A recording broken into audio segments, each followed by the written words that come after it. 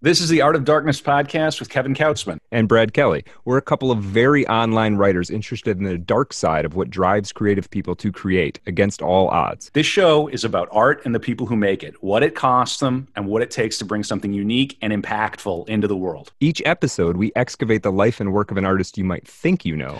Don't worry, they're all safely dead. On every episode, we try and find out just what the hell was wrong with them and how they worked through their darkness to create something that lives on after them and continues to move culture. Find us online at artofdarkpod.com and on Twitter at Kevin Kautzman and at Brad Kelly.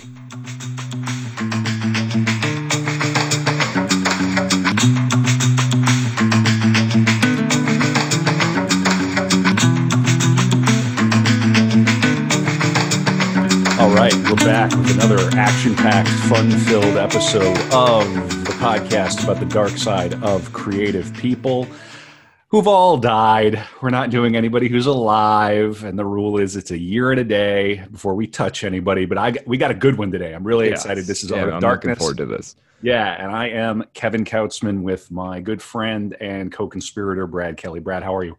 I'm doing great, man. Yeah, I'm looking forward to this. Yeah. Swinging. This is going to be a good one. I've had a lot of fun researching this. This podcast takes me down rabbit holes I wouldn't dive into otherwise. And here we are. So today one of the things about Art of Darkness too is that we like to mix it up. We like to play the hits, and we also like to bring you people you might not know about otherwise. But this, I think, falls into the category of the hits. Definitely. Yeah. And Brad, I tell you what, man, you should have took care of me. I could have been a contender. I could have been hey, Stella! Give me your best Stella, Brad. Stella! So we're going to do that again at the end of the episode and see if we can get any of the magic of the great, we can live into it. Yeah. Late, singular Marlon Brando. Yeah. Really, truly one of the great ones. Been watching I've seen a handful of the films he's been in, and then just kind of watching some YouTube clips over the last day or so. Yeah, powerhouse actor. This episode's going to really dovetail well, I think, into the Tennessee Williams episode, because of course it was Streetcar that really launched Brando into the stratosphere. So you can always go back into our archive at artofdarkpod.com, check out the Tennessee episode, but don't pause this one because no spoilers. You're gonna, the one's gonna complement the other. These are evergreen episodes. And I'm really excited about this. I have a theater background, and I'm very interested in film, and so I really can't wait to dig into it. I have, for references, I am gonna dip in and out of the Wikipedia and then some different articles online. I found 3 books about Brando at the library, and the one that I'm really gonna use is Brando's Songs My Mother Taught Me, which is the biography, the autobiography he wrote himself. So excellent. Cool. Yeah, he wrote it with Robert Lindsay. I believe it came out in 1994. Well, before I go any further, Brad, what do you know about Marlon Brando? We always start with that question. Sure, yeah. Marlon Brando, great American actor, career spanning several decades with a number of iconic roles. From Streetcar Named Desire, On the Waterfront, The Godfather, make him an offer he can't refuse. Yeah. What's better than that? Better than that? There's nothing better. Yeah, it's incredible. Yeah. And Apocalypse Now. The horror. Yeah. Known for being the rare combination of a heartthrob and an eccentric. Which I don't know how many other people fit into both those categories at the same time. Eccentric is too mild a word. We need a new word. This is we'll get into it. Yeah. So kind of ended his career, sort of waning career, and a little bit of dissolution, you might say. Kind of seemed to have adopted the sort of Orson Welles archetype of just getting sort of heavy and corpulent toward the end. Yeah, corpulent. That is so funny that you said that. I had that exact same thought just now. I was thinking, Mm-hmm. So, but yeah, I mean, other than that, I guess I kind of know what the average film fan knows, I guess. So Yeah, great. Okay. Well, how much do you think they offered him to write his autobiography in the early 90s? How much do you think they offered him? $5 million. You nailed it. You nailed Really? it. That's exactly what? What? I've been paying a lot of attention to the publishing world lately. Brad Kelly is the book whisperer. Holy moly. You just picked that. I am a strong sender. Yeah, well, that's true. Yeah, I felt the vibes. So. You probably picked that up. But you're right. That's what he claimed that they offered him. There's an interview with the late Marlon Brando. When I say late Brando, I'm really going to refer to early Brando and late Brando. And the break that seems fair. is in the 70s. It's when he moved to the island near Tahiti is really when late Brando gestated. Yeah. I'm going to break this into 3 parts, like a play, and that's the structure I've chosen for this. I think it's appropriate, or a movie. 3 acts. So the first act is going to be his childhood. Then we're going to talk about his life in the theater, and then and in New York, and then we're going to talk about film and fame. So we're really going to get into it. Cool. Good. Yeah, awesome. So fantastic. So let's just start right at the beginning. He was born in 1924 in Nebraska. I want to make sure I get this right. Yeah, he was born on April 3rd in Omaha, Nebraska. To his father. Well, he was nicknamed Bud, and he was technically Marlon Brando Jr. It's funny, on the Wikipedia, his father was Marlon Brando, a pesticide and chemical feed manufacturer. Yes. Auspicious beginnings. Indeed, yeah. Not a blue check father. Sure. And then his mother was named Dorothy Pennebaker. He had 2 elder sisters. They're sort of Euromutts, German, Dutch, English, Irish. An old American family. They arrived in the early 1700s, and then on the other side arrived in 1660. He was raised as a Christian Scientist. Oh, interesting. Okay. Although he would later effectively adopt Judaism. He became very, very interested in sort of Judaism and Jewish New York. He was, I think it was Stella Adler, his teacher, who was one of the progenitors of the method, which we'll get into. They almost sort of like adopted him as an honorary Jew. He to the point where he effectively knew Yiddish. Wow. It's an interesting part of his history that I'm not familiar with, and we'll get into it. Now, Brando had a really difficult upbringing. It was not easy. Here's a quote from the book here. His parents were both alcoholics. The anguish that her drinking produced was that she preferred getting drunk to caring for us. So an alcoholic mother. The parents eventually joined AA. Brando really disliked his father, and his father kind of really disliked him. So here's another quote. I was his namesake, but nothing I did ever pleased or even interested him. He enjoyed telling me I couldn't do anything right. He had a habit of telling me I would never amount to anything. So in 1930, right, this is Art of Darkness, so we're going to get into the dark stuff. That's one thing about Brando. There's no dearth of that. We're not going to have any trouble finding it. That's where the genius comes from, really. Well, around 1930, the parents moved to Evanston, Illinois. His father's work took him to Chicago, and then they separated when Brando was around 11. I have a quote here, or a passage from the autobiography I want to read. This is Brando. My mother's drinking got worse in Evanston. Sometimes alcohol sent her into a crying jag, but initially it usually made her happy, giddy, and full of mirth. And she might sit down at the piano and sing to herself, and we often joined in. But she was seldom home. With Ermi gone, I was alone a lot, and it was shortly after this that I found myself behaving in odd ways. I was failing in school. I was truant. I became a vandal and trashed houses that were being renovated. I shot birds, burned insects, slashed tires, and stole money. At the same time, I began finding myself not wanting to go home and spent most of my time at the house of Jimmy Ferguson, a classmate and longtime friend, or at the house of a Greek family who lived up the block and across the alley. I also began to stammer so noticeably that I was taken to Northwestern University for speech therapy, where I was treated unsuccessfully. With my BB gun, I accidentally shot a chauffeur, and I also shot the big bay window in our house and cracked it, which brought a ferocious reaction from my father. So troubled, angry young man, troubled. Angry young man, absolutely.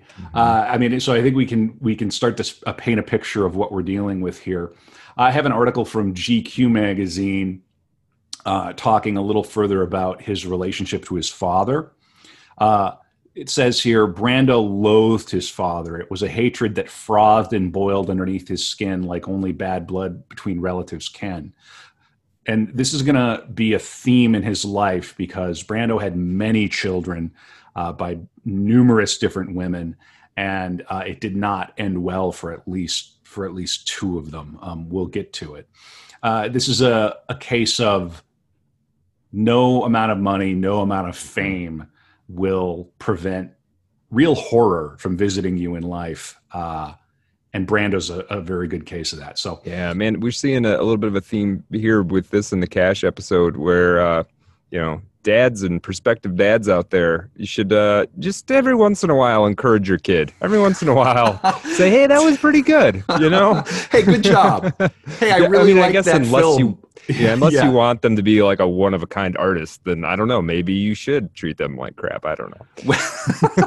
I just don't know. I think there has to be some sort of a balance there. But yeah, to give you an idea of how much vitriol he carried throughout his life for his father.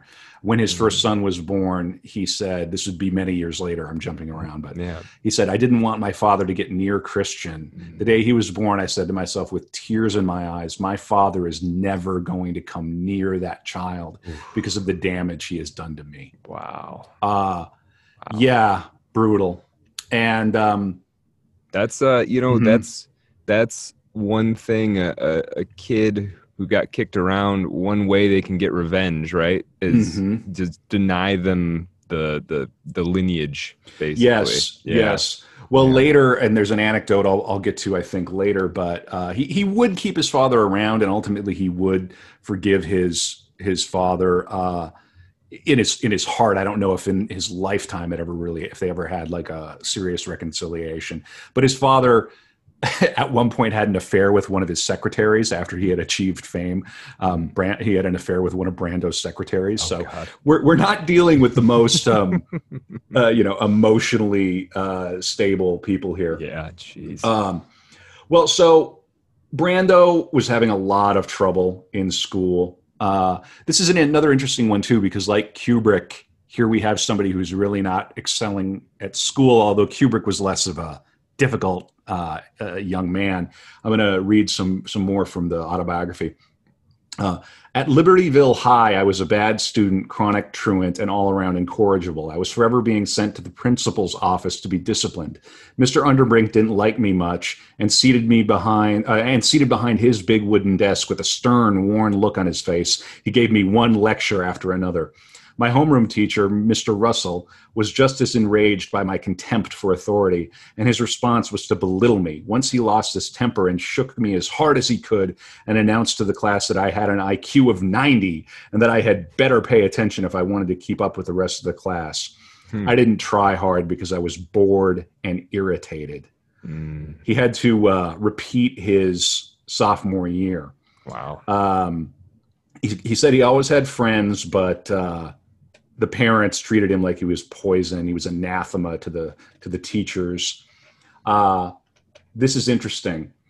Though I didn't realize it then, I was beginning to discover one of the realities of life. Members of almost every group in human society try hard to convince themselves that they are superior to the other groups, whether they are religions, nations, neighboring tribes in the rainforest, or members of rival suburban country clubs who claim that membership in their club proves they have a higher social standing than those in others.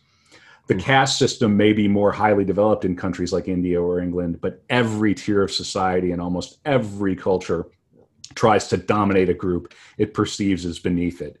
In Libertyville, I was in the caste right near the bottom.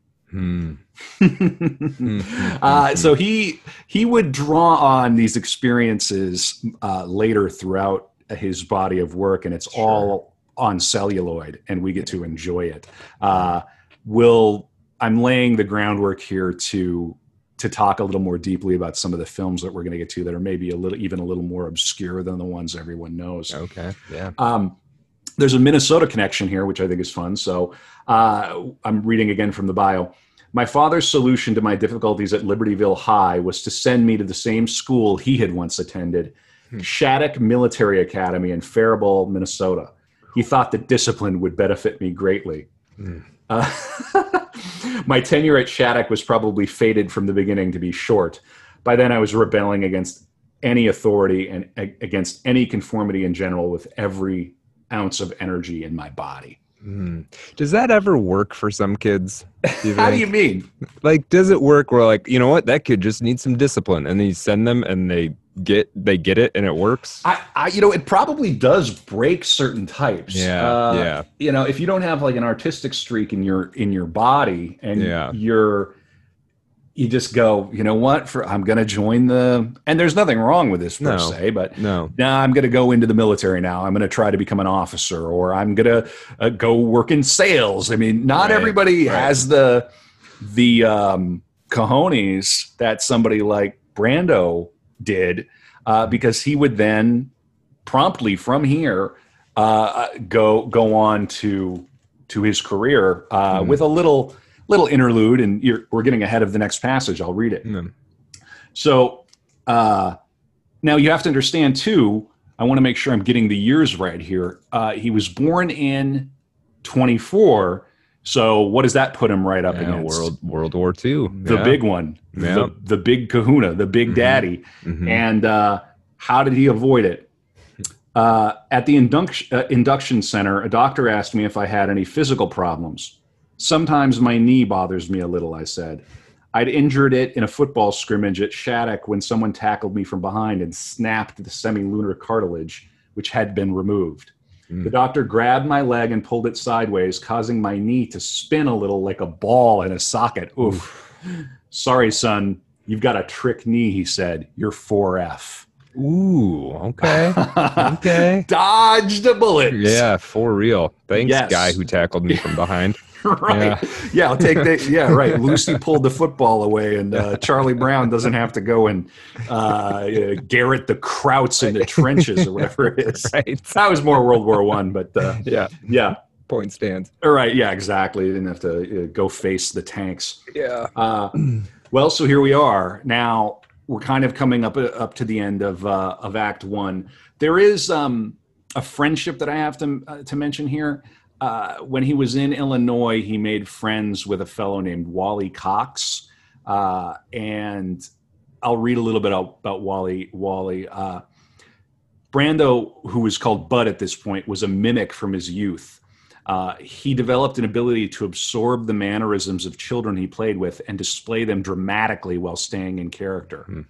Around that time when he was younger, he was introduced to neighborhood boy Wally Cox, and the two were very close friends, and they would remain close friends for decades. I just want to introduce Wally as a character because Wally's going to be his roommate, and they will stay in touch for decades. So, all right. So he's 4F. Let's put ourselves in time here. We're in the early 40s, boy from Omaha, bit of a stutter, alcoholic parents, total truant, had to redo his sophomore year, sent to a military academy, and my parents bravely sat me down and asked what I was going to do now. This is the eternal problem, right? Yeah. What are we going to do with this young man? What is he going to do? I don't know, I said, but I had a few ideas. The previous Christmas, I'd visited my sisters in New York, and afterward, I wrote, Franny, I like New York, and I'm going to live there when I start living. God, I wish I were there. It is the most fascinating town in the world. He's not wrong. Yeah. My mother said it was important for me to decide what I wanted to do with my life. And my father, right, I love this. You're 17, you're 18 years old. Got to figure out what you're going to do with your life. Right. And my father offered to pay for my education to learn a trade. Since the only thing I had ever done except sports that anyone had praised me for was acting, I told them, why don't I go to New York and try to be an actor? Ha ha. Yeah. Okay. Right. All right.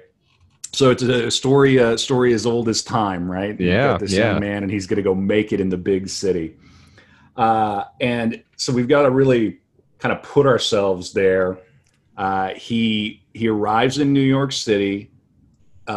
He went to his sister's apartment in Greenwich Village, spring of 1943, in a red fedora, and he thought he was going to knock everybody dead. Right. It was just gonna be Marlon Brando's town. Right. It took him a while, but eventually it was true, which is quite funny. Sure. Right. He writes about getting drunk for the first time in Washington Square. He talks about going to Brooklyn and a party, and then this is funny. This is a good story, so I'll tell this anecdote. One afternoon, this is Brando. One afternoon, I went to a cafeteria on 4th Street and 7th Avenue and sat down beside two men. When we started talking, one man spoke with a thick Texas accent, and I asked him where he was from. New York, he said. How did you get that Texas accent, I asked. I was in the Army. But why would you get a Texas accent in the Army? I'm sure I had a look of puzzlement on my face. It was protective coloration, he said, because if you were a Jew in the Army, they called you all kinds of names, teased you, and made it hard on you. So I pretended to be a Texan. He said he had been out of the Army for about 8 months, but still hadn't broken the habit. Then we introduced ourselves. He told me his name was Norman Mailer, and the other man said he was Jimmy Baldwin. So he meets Norman Mailer, who's unpublished, and James Baldwin, and he's now beginning to move, in a very urbane milieu around Kubrick time, too. So we can kind of put ourselves, we want to go check out the Kubrick episode. That was quite a deep dive, I think. Yeah. And we're right here in this war period. And Brando begins to move in these, I guess what you would call ethnic circles, right? Mm-hmm. And this is a theme that would move throughout his entire life and career. He was an earnest advocate of civil rights, and he would later famously be a very strong advocate of Indian rights, right. Native American rights. We're going to listen to one piece of audio here during the middle of this podcast, and that's going to relate directly to that. Okay. So Brando was, while abnormally empathetic toward minorities, and probably because he himself identified with the outsider. And I would think you come to New York and you don't necessarily relate to maybe the more waspy contingent either, right? It's like, well, I'm not those people. My dad sold pesticide in Nebraska. Like, yeah, interesting. We're going to have to get into Brando's sexuality during this podcast, and it's going to be it's going to be pretty rich because Brando was definitely bisexual, and if Brando were a woman, and I'm going to be an equal opportunity offender here, Brando was a whore. He was. Brando was whorish. He was probably a sex addict. You could really? But he had the looks, and then eventually the fame and the money to kind of back it up. Though, of course, it didn't necessarily end well for all of the children. And I want to be sensitive here too. This is a sensitive topic, but you cannot divorce sex and sexuality from Brando's identity and even his screen presence and what he was renowned for. The whole point of Streetcar was that sort of raw, horrible sexuality at the heart of Stanley's character. And of course, it's a play that features a rape at the center of it. Right. So there's a funny story. And Brando, he had no hesitation. He'd screw your wife. He'd screw your girlfriend. And then he would sort of just chuckle about it. He didn't feel any guilt or any very, very odd, unusual. But I think it comes from that rebellion, because there are few ways in America to rebel harder than to have that sexuality. That's true. Yeah. The list of people that he slept with is like an A-list of celebrities at the time. That's wild. He got with Marilyn. Yeah. Okay. And this is later, getting ahead of things. He and James Dean had a thing. And then famously later, Richard Pryor. I heard that. Yeah. Joey Diaz talks about that on Rogan, and talks about how when that came out, how all the Italians in New Jersey had to go and burn all the Godfather DVDs. They were losing it. But here's the James Dean one. If somebody had the tape of that would be worth some dough. We're going to get into that. I'm getting a little out of order here because he's still a baby New Yorker. But here's the story. In the apartment next to my sister's lived a woman named Estrelita Rosa Maria Consuelo Cruz. Whoa. I called her Luke. Yeah. Okay. Yeah, as you do. She was Colombian and 10 or 15 years older than me. She was olive-skinned, fetching, extremely artistic, and a great cook. Her husband was overseas with the Marines, and one night she invited me for dinner. There was a fireplace, candlelight, and wine, and I lost my virginity. Luke was extremely passionate and sexually unconventional. She never wore underpants. And we'd often walk down a street in New York, duck in an alley, and have at it. Wow. At the ballet one night, she put her hand down my pants, and I put my hand up her skirt. And she yipped and tittered so loudly that others in the audience must have wondered about her. After her husband came back from overseas, he learned about our affair and divorced her. Our friendship lasted many years. She was very important to me then, but after her, there were many other women in my life. So, he's in New York City. He's a boy from Omaha. He's a 10. He's handsome. He's fit. Yeah. He's got an accent. He's probably got big puppy eyes. He's naive, and he's troubled. Catnip. Right. Yeah, absolutely. Yeah, absolutely. Now, this is interesting. I want to make sure I get through the theater. Yeah, I'll this is important to read. This is good stuff. So he's enjoying his freedom, but he writes a letter home in the fall, and this is the letter home. He would go to the new school for a period. School starts tomorrow, and I'm very, very glad because I've been plenty antsy for a long time. Oh, he absolutely struggled with depression, anxiety, very seriously, to the point where he would have a breakdown doing Streetcar, and he would have a relationship with psychiatrists for most of his life. He would see different therapists.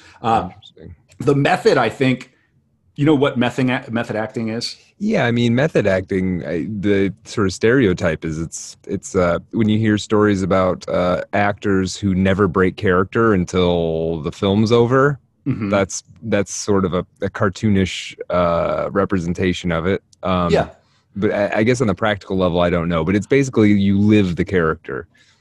I think that's a fair summary. What does Robert Downey Jr.'s character say in Tropic Thunder? I don't drop character until they release the DVD commentary. That's such a funny movie, man. I might rewatch that. I've been watching all the Brando stuff, and yeah. So it comes from Stella Adler, and it says here the technique is founded on an actor's ability to imagine a character's world. Her technique encourages the actors to expand their understanding of the world in order to create compelling performances. So we'll get into that a little further. But for now, so he's writing his parents. He's got anxiety. He's saying, I've been plenty antsy for a long time. What with bitter bus drivers, pacifists, philosophers, kooks, funny people, New York, and myself. New York. Yeah. Nothing changes. Yeah. Oh God, round and round I go looking for an answer of some kind. No answer, no nothing. I've tried relaxing, but it's still the same. I've gone nuts thinking about truth and its aspects. I don't get anything. Nothing adds up. There is so damn much bitterness and fear and hate and untruths all around me. I want to do something about it. It makes me mad when I get scared of sticking my neck out. If you try to be good and thoughtful and kind and truthful, people call you a liar and suspect you and resent you and hate you. That's that Midwestern credulity when it comes face to face with the sort of bitter, tough edge of New York City. Yeah. There are all these rules that you aren't aware of. Right. And he would point out that it would have a lot to do with, he would, this is where he really began to encounter Jewish people in New York. We'll get to it. I try my damnedest to understand and forgive, but if I were to put into words and actions what I sometimes feel, it would cost me my life almost. Society won't let you be decent because they're so goddamned afraid all the time. I've tried to be smart and stay on the line, but it makes me feel as though I weren't living up to my own ideas and principles. I'm going to miss the fall at home and the apples and leaves and smells and stuff. I've got a lump in my throat now just thinking about it. Love, Bud. Oh, so, I mean, if you've ever moved to a strange place to try to make a life as a young person. You can sympathize with that for sure. Yeah. So I think that letter was good because it really begins to paint a picture.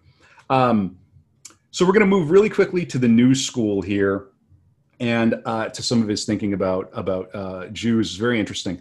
So I attended the new school for social research for only a year, but what a year it was. The school in New York itself had become a sanctuary for hundreds of extraordinary European Jews who had fled Germany and other countries before and during World War II. And they were enriching the city's intellectual life with an intensity that has probably never been equaled anywhere during a comparable period of time. I was raised largely by these Jews. I lived in a world of Jews. They were my teachers. They were my employers. They were my friends. They introduced me to a world of books and ideas that I didn't know existed. I stayed up all night with them, asking questions, arguing, probing, discovering how little I knew, learning how inarticulate I was and how abysmal my education was. I hadn't even finished high school, and many of them had advanced degrees from the finest institutes in Europe. I felt dumb and ashamed, but they gave me an appetite to learn everything. They made me hungry for information. I believed that if I had more knowledge, I'd be smarter, which I now realize isn't true.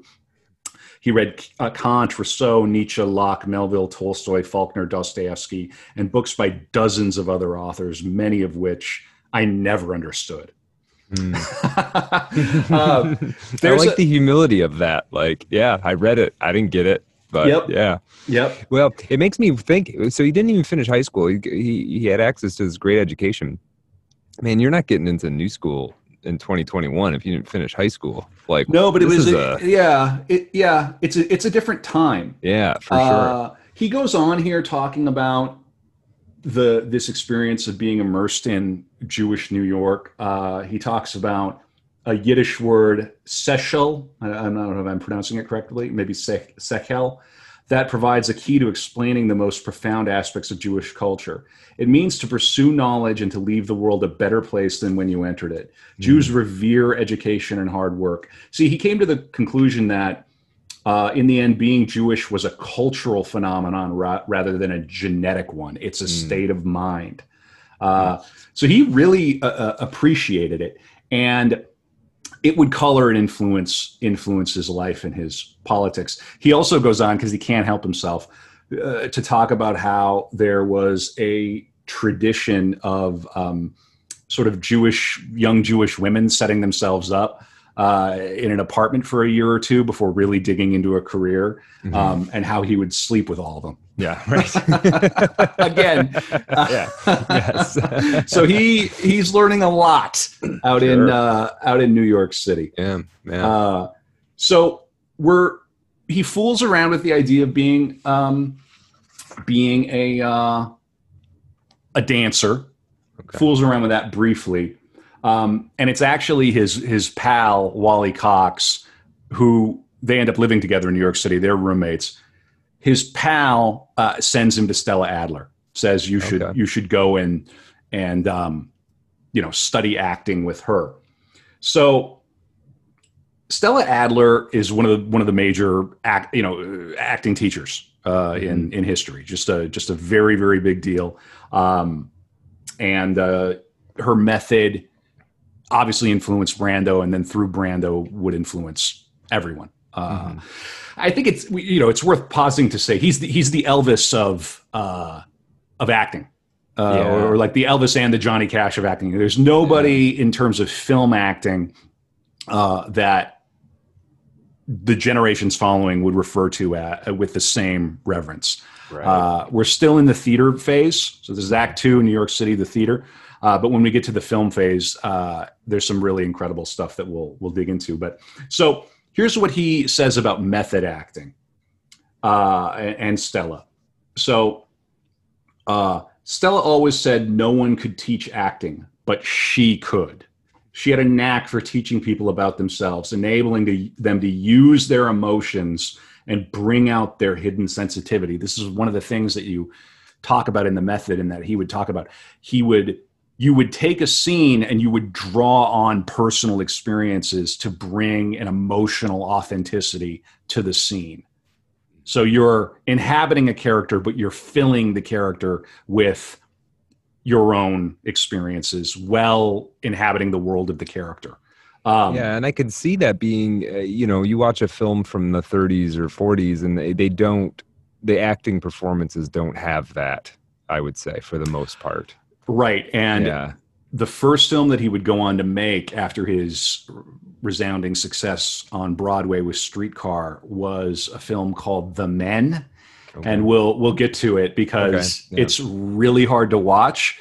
You have Brando acting in the Brando method, cast against actors acting in the older method. Right. So they're in their mid-Atlantic accents and sort of snappy and precisely. We'll talk about it. Okay, that sounds cool. So here's what he has to say about the method. Method acting was a term popularized, bastardized, and misused by Lee Strasberg. This is another thing. This whole acting teacher milieu at the time in New York City, people still trace their lineage back to these people, and it's like karate guys arguing about which sensei could beat up which other sensei. Right. Yeah, I've heard of Strasberg too. Yeah, no, I kind of vaguely know what you mean. Yeah. He really didn't like Lee Strasberg. Okay. What Stella taught her students was how to discover the nature of their own emotional mechanics and therefore those of others. She taught me to be real and not to try to act out an emotion I didn't personally experience during a performance. Don't fake the emotion. Yeah, you have to get to the place where you actually have the emotion. Yes. Yeah. Because of Stella, and Stella Adler would be a great episode. Acting changed completely during the 50s and 60s. Until the generation she inspired came along, most actors were what I have always thought of as personality actors. And he names some names. George Bernard Shaw once said, a character actor is one who cannot act and therefore makes an elaborate study of disguise and stage tricks by which acting can be grotesquely simulated. A lot of actors believe that by growing a beard, checking out a robe from the wardrobe department, and carrying a staff, they could become Moses. He learns his craft here, and he begins to do a few plays. How is he sort of financing this? I mean, or maybe, what is he? How is he paying to go to Stella Adler? That's a really good question. It isn't entirely clear to me. I think he may have some support from his family. Okay. Let me see if I can find anything in the near term here. I also want to get a clear sort of. It's a good question. I'd like to know, because isn't this often the case? Where you kind of wonder, how are you funding this? Also though, this is a different time. It's like, how did you Hemingway move to Paris for a year, rent an apartment? Oh, I sold some magazine stories. Okay. Yeah. I worked in a post office for 3 months, and then and I saved up some money, and my grandfather left me $100, and right. Well, so we're in his early career, 44 through 51. He would do some summer stock theater on Long Island. He also established a pattern of erratic, insubordinate behavior, Okay. which this would last his entire life. And when we get into Act 3, the film period, we're really going to have some fun stories. He got kicked out of a cast of the New Schools production in Sayville. He found a locally produced play there. He did that. Then he did a play in 44. He made it to Broadway. He had looks. Brando had looks. And I would say too, and this is not, I don't think this is too controversial. The theater audiences in this period in New York City were overwhelmingly Jewish. There was a rich Jewish middle class that would support the theater in New York City. And so there's a quality of like otherness to Brando. He's this kind of this hayseed from the Midwest. So he's got the looks. He's moving in the right circles, and he starts to get some parts. So he does a play called I Remember Mama. Then he would, in 1946, he was in a political drama called A Flag is Born, which was highly political, and it was all about the formation of Israel, the aspiration to Israel. Okay. So I'm going to read a quote from him about this from the book. Everyone in A Flag is Born was Jewish except me. Paul Mooney, the star, gave an astonishing performance, the best acting I have ever seen. I was on stage with him, and he gave me goosebumps. His performance was magical and affected me deeply. He likes the word magic, too. Brando was a mystic. Okay. Yeah, he was a mystic. His performance was magical and affected me deeply. He was the only actor who ever moved me to leave my dressing room and watch him from the wings. He never failed to chill me with one particular speech. I played a young Jewish firebrand named David, struggling to find his way to Palestine. In a graveyard, he meets the wounded and dying Tevye, a prophet-like man played by Mooney, who tries to help him but dies. David covers him with a Jewish flag, then exits, presumably to carry on the fight to make a homeland in Palestine. At the beginning of the second act, I had a speech during which a sharp light came down from above and two other lights hit me from the side. It was a fiery, accusatory speech that began with a pause. I waited a long time after the curtain went up, then quietly said, "Where were you?" I paused again and said, "Where were you, Jews?" Another long pause, and then I started to yell at the top of my lungs, "Where were you, Jews, when 6 million Jews were being burned to death in the ovens? Where were you?" It sent chills through the audience, which was almost always all Jewish. Because at the time, there was a great deal of soul searching within the Jewish community over whether they had done enough to stop the slaughter of their people. Some argued that they should have applied pressure on President Roosevelt to bomb Auschwitz, for example. So the speech touched a sensitive nerve. At some performances, Jewish girls got out of their seats and screamed and cried from the aisles in sadness. And at one, when I asked, "Where were you when 6 million Jews were being burned to death in the ovens of Auschwitz?" a woman was so overcome with anger and guilt that she rose and shouted back at me, "Where were you?" So he's becoming politicized too, and he's imbibing the politics of this social circle in New York City, and he would be a lefty, a pretty hardcore lefty type. So he becomes sort of involved in those politics. He admits that this is just a piece of propaganda. I mean, he did a propaganda play, but he's in the theater, and now, of course, we're coming to the great coup, which everybody's familiar. Well, most people are. If you listen to the Tennessee Williams episode, you'll be familiar with it. Streetcar. Mm-hmm. So what year is that? Streetcar. Let me make sure that I get it right. Let's see here. So that was was that his first actual film that he was in? Well, no, Streetcar was the second film, so we're still in the theater here. Okay, I see. Yeah, no worries. I want to make sure I get the year right for Streetcar. Don't mean to scramble you. No, it's all good. Right, so 1948, and he is he's 24 years old, and he's cast in probably the greatest play of its generation. Mm-hmm. So he was in the Broadway version. Yes. Okay. This is the thing that made him thing that made him famous. So he's using the method. he's cast in Streetcar. He's starring against Jessica Tandy in that, and I mean it's an absolute triumph. It opened at the Ethel Barrymore Theater in New York, December 3rd, 1947. They had tryouts in New Haven, Boston, and Philly. So they're moving it around, working on it. And he's saying, my sister still has a telegram I sent to my father from Boston. Oh, well, here's an answer to your earlier question. Yeah. Need money by tonight. Show splendid. Letter to follow Marlon. Send Bitcoin. Yeah, right. Yeah, send Floki. After the opening night in New York, we went to the Russian Tea Room and read the reviews, starting with the New York Times. Before long, all the reviews were in and everyone relaxed. We had a hit. Ooh, what a heady atmosphere. I'm just picturing this. You go into the Russian Tea Room. It's 1947. You're 24 years old. Right, man. And the World War II is just kind of, that's a scene. I can't even imagine. Yeah. Well, so I want to read a little more from him about this. He's saying, we had a wonderful play under us and it was a big success. An actor can never act his way out of a bad play, no matter how well he performs. If he doesn't have real drama beneath him, he can act his best all day and it won't work. He could have the 12 disciples in the cast and Jesus Christ playing the lead and still get bad reviews if the play is poorly written. Sure. An actor can help a play, but he can't make it a success. In A Streetcar Named Desire, we had under us one of the best written plays ever produced, and we couldn't miss.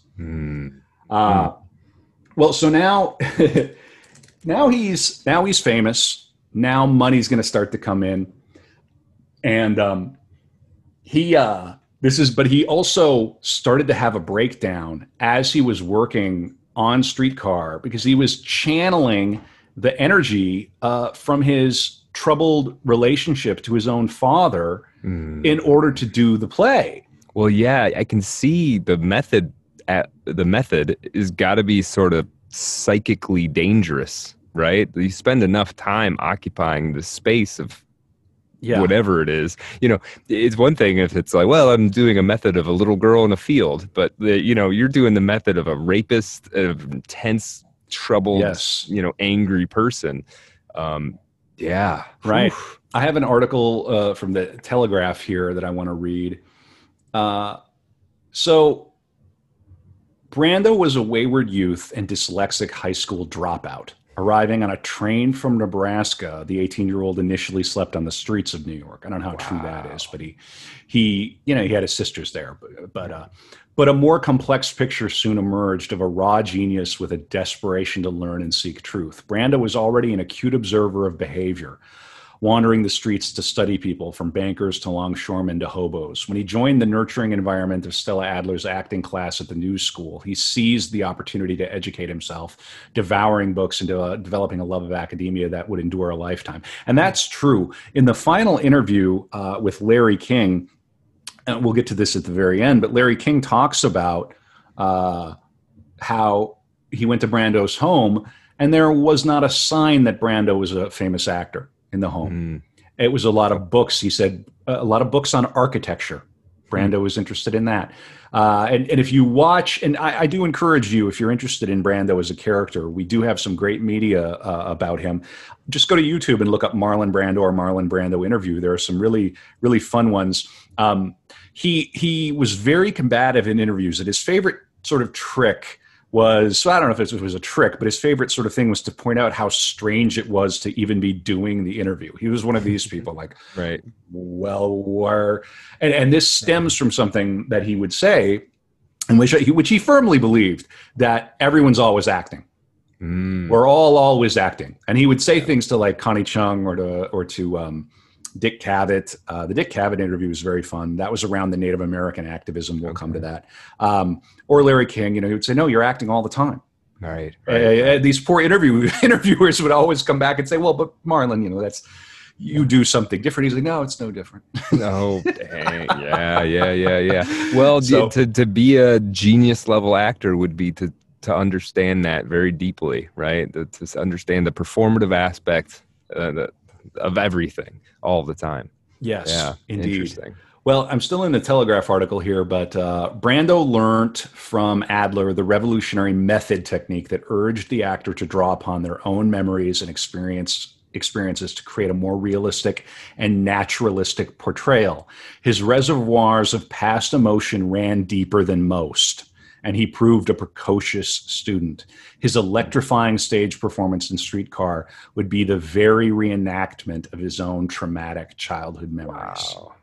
Yeah. Well, so Streetcar ran for 2 years.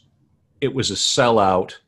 And again, I'm still in the Telegraph article. This is actually going to be a good segue for us to go from Act 2 to Act 3. We're going to Hollywood. Mm-hmm.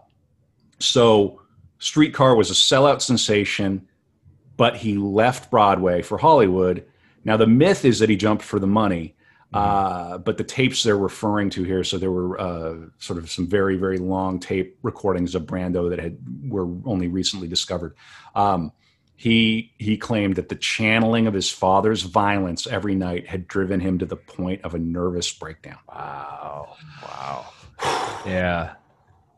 So now the price of success a little bit there, right? Like, right. What is it? Where do you got to go? How deep do you got to go to make this happen? To have a career like this, to have that, standing ovations at your performances. Yeah, it's heavy. Yeah. I want to read from the biography to kind of the final thing in this New York acting theater period.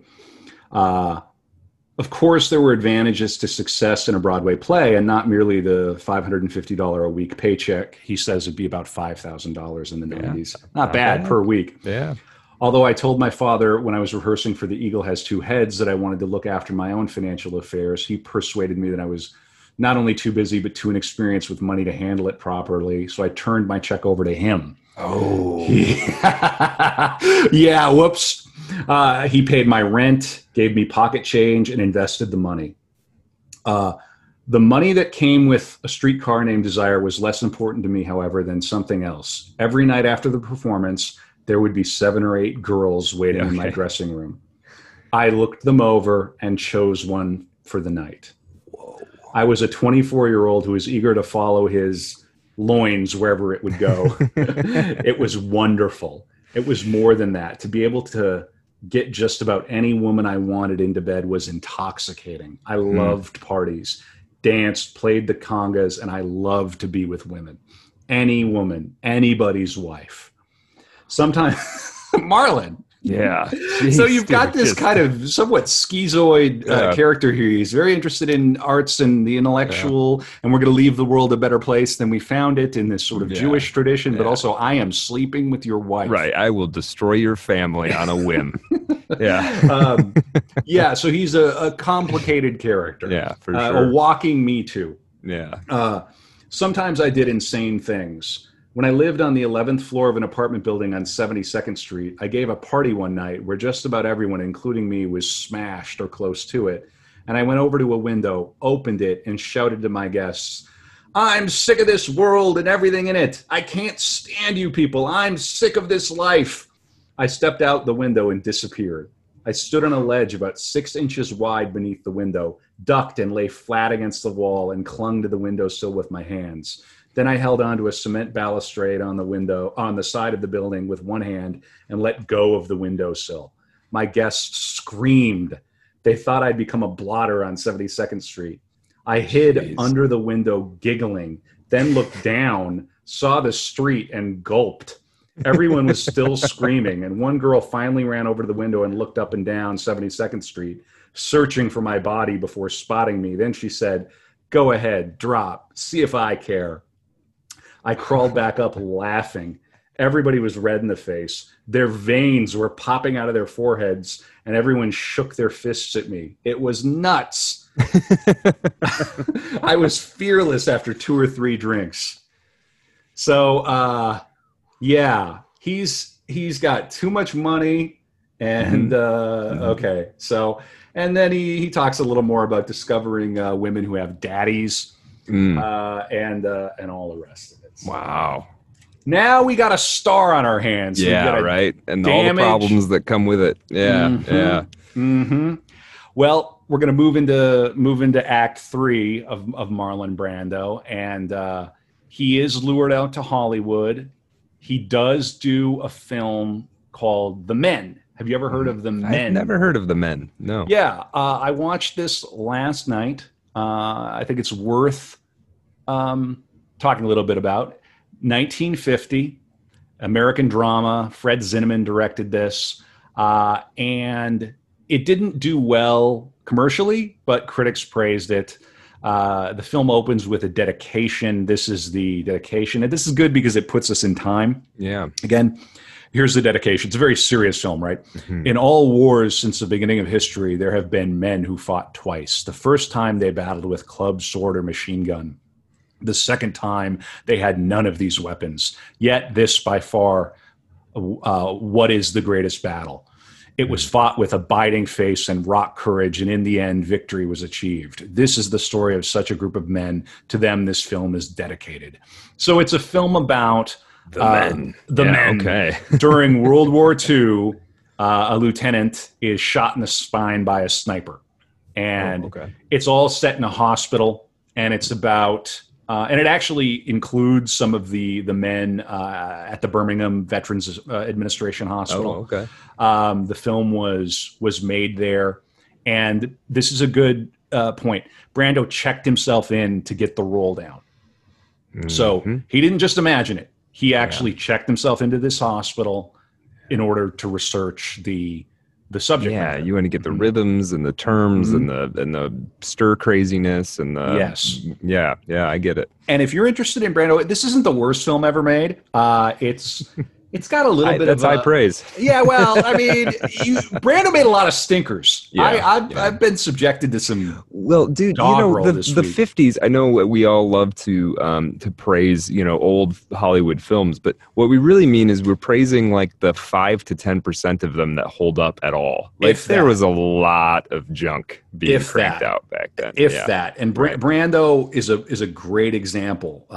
There's going to be a period after one of the films he makes bombs horribly, where I'll read a list of the films that he made for the following 10 years, and you probably won't know the name of a single one of them. Wow. Okay. Because it's just not on the radar. Yeah. The film was banned in the UK. There's a long scene at the beginning where the doctor is talking to women, talking to the wives, the fiancés, and the subject of children comes up. And he admits that because you're dealing with paraplegics, it's really unlikely. Right. And that's at the heart of this film. The fiance still wants to marry him, still loves him, but the parents are like, what are you doing? Yeah. So there's a lot of pathos in this film, but as an artifact, it's worth watching because when the actors of the old school are acting together, you kind of go, oh, we're in a movie from the 1950s. Okay, cool. And then as soon as Brando comes on the screen, something entirely different is happening. Shockingly different. Right. It's worth the $3.99 download online to stream it just to watch, just to see. And it's got there's a bit of a Hemingway vibe. It sounds like it, right? Yeah. The name escapes me. The Sun Also Rises, right? It has that kind of a vibe and a mood. Okay. Yeah, so he's out in Hollywood now, and this is where we're gonna start to get into his filmography. I want to make sure I get it right. He would do Streetcar next, and Streetcar would come out in 1951. And when you compare a movie like The Men to Streetcar, it's almost like, is this the same medium? What am I watching? One is like a made-for-TV movie. The other is one of the greatest films ever made. Yeah. And that's Elia Kazan, who I believe directed the play. I want to make sure I get that right. Kazan. You've seen Streetcar, right? I have, yeah. I mean, it's been years, but yes, and I was definitely struck by it for sure. And I mean, that was also, it's interesting. So that's Brando's sort of big break, and that's also really Tennessee Williams' big break as well, right? Yes. Yeah. Right. Yeah. So it was Kazan. Yeah. I just needed to make sure. I didn't want to. I should know that, but I just wanted to make sure. But we have the running theme in Brando's life is the sex and the sexuality. Mhm. So let's talk about Brando. So this is an article. So they're citing a book I have. It's a biography called The Contender: The Story of Marlon Brando, William J. Mann, and so everybody knows he was a playboy, but that book goes a little deeper. And Mann claims that Brando began his days with a particular thought, which pretty much summed up his attitude in life. And I'm going to say a polite version of this, but he would say to himself, when I wake in the morning, the first thing I think about is, who am I going to screw today?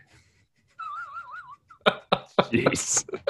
I mean, right? Like, whoa. That's like almost like a predator mindset. Not even like a sexual, but that's like like what a lion thinks when it wakes up. What am I going to eat today? It would be diagnosable today, I'm sure. But then he was the top actor in Hollywood. He would become one of the top actors in Hollywood very quickly. Right. The list, it says here, would surprise you. Rita Moreno, Marilyn Monroe, Richard Pryor, Quincy Jones. He was indiscriminate and I think genuinely a bisexual, not LARPing. Sounds like it. Yeah. Not in a monogamous relationship for a period of time. Right. And not like man, it was on a drug bender and it got weird and like, but you know, like, right. Yeah. Yeah. Interesting. Right. So yeah, he just drew people to him. He apparently had slept with several men on the Shattuck campus here in Minnesota. Oh, okay. And he wasn't guilt-ridden at all. He was at ease. Yeah. Interesting. So yeah, that's a funny thing to think about Brando waking up in the morning and kind of going, yeah. I'm gonna who's it gonna be today? Right. I want to get the business about Maryland. Let me make sure I have it here. Because that's awfully fun. He has a great quote about it. Let's see. Yeah, so his affair his affair with Monroe began after they bumped into each other, literally at a party in New York after he finished filming Streetcar. Monroe, and I remember this. Monroe was taking classes with Lee Strasberg.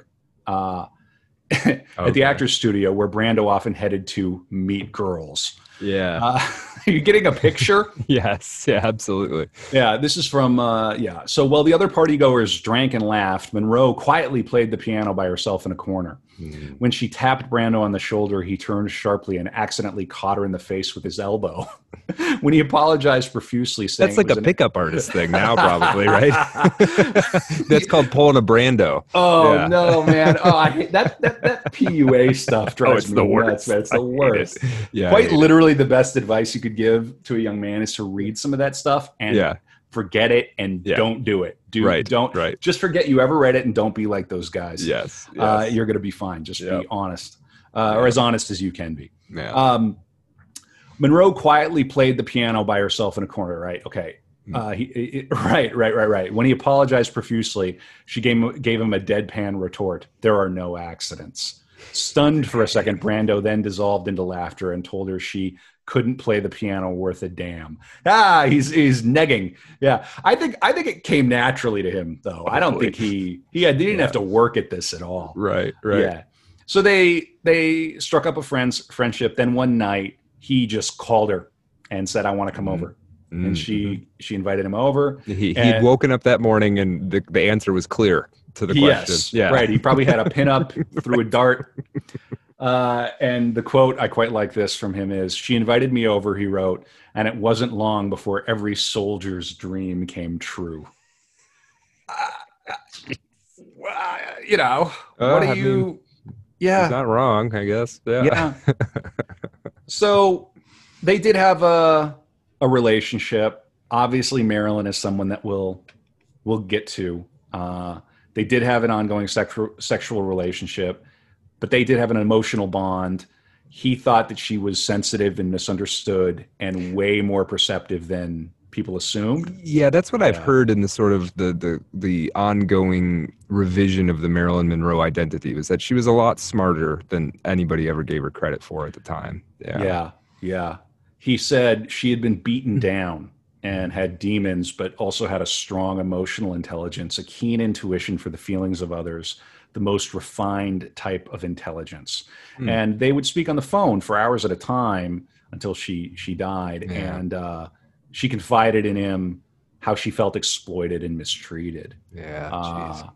And she called him 2 or 3 days before she died. Wow. And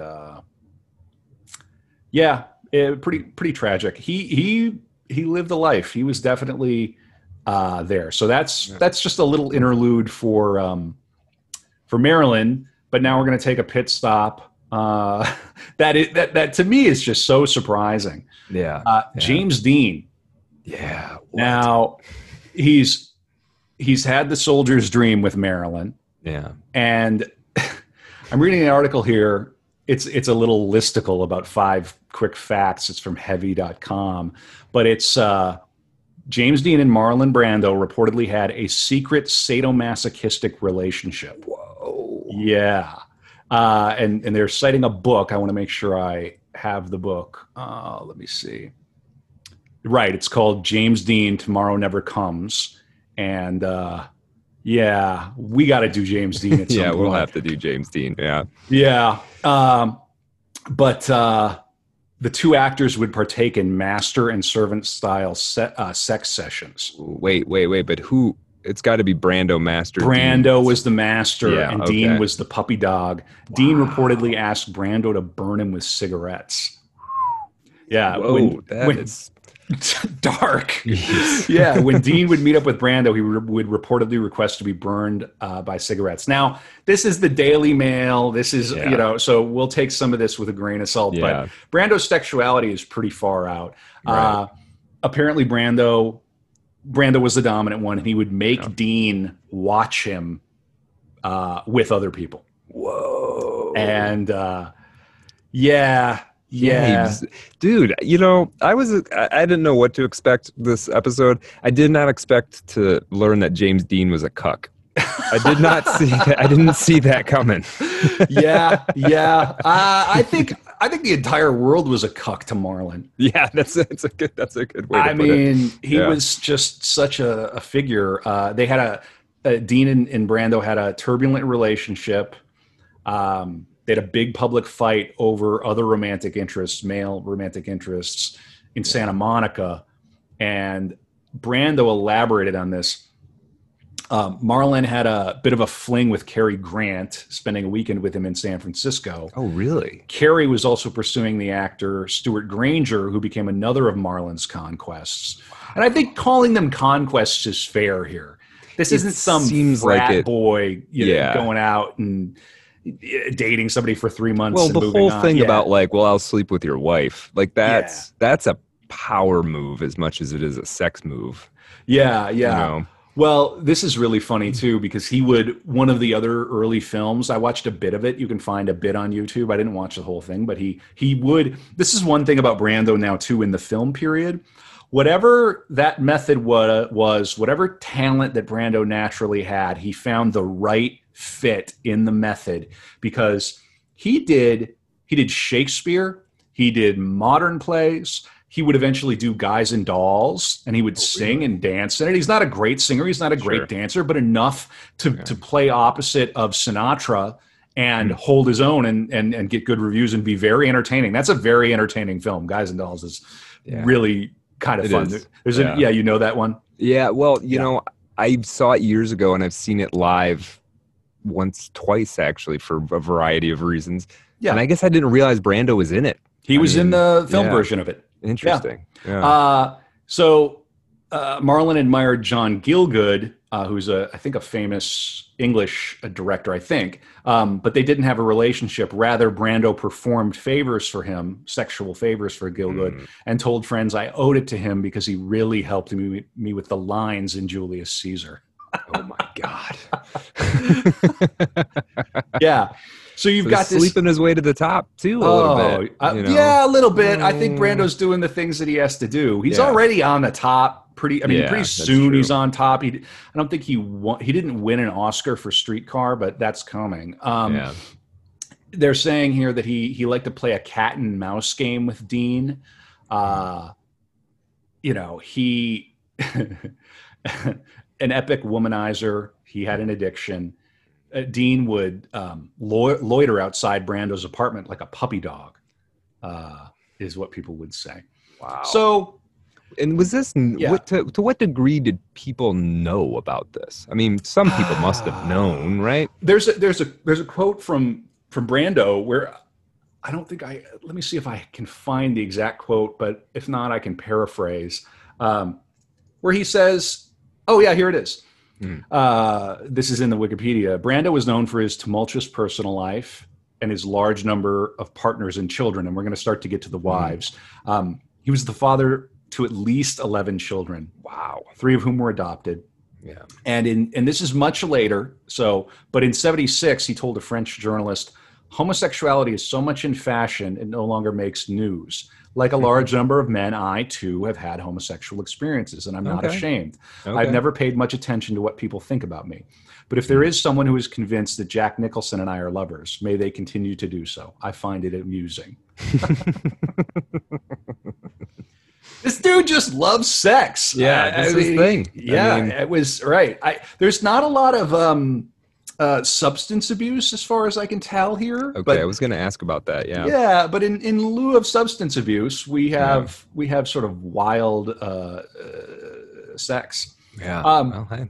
Yeah, pick your poison, I guess. Well, you gotta have something. Yeah. What is it? No more drugs for me, Kanye. I mean, we got both the other things here. So yeah, I want to get into. We're gonna kind of, in the interest of time, we're gonna start to blast through the filmography here. So we have The Men. We have Streetcar, which is one of the greatest films ever made. He made a film, Viva Zapata, in 1952. Oh. Which is a little Zapata. Yeah, he plays Zapata, and Elia Kazan directed that as well. It was nominated. He was nominated for Best Actor.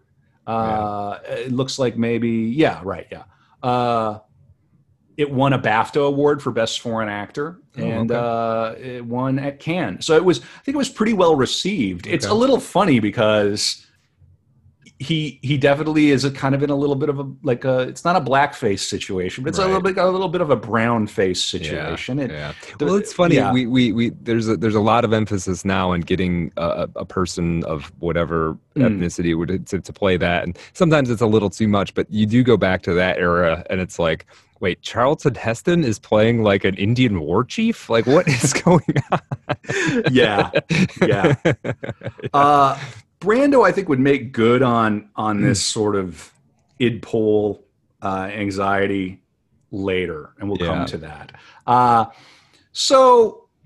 He makes that film, and then let's go.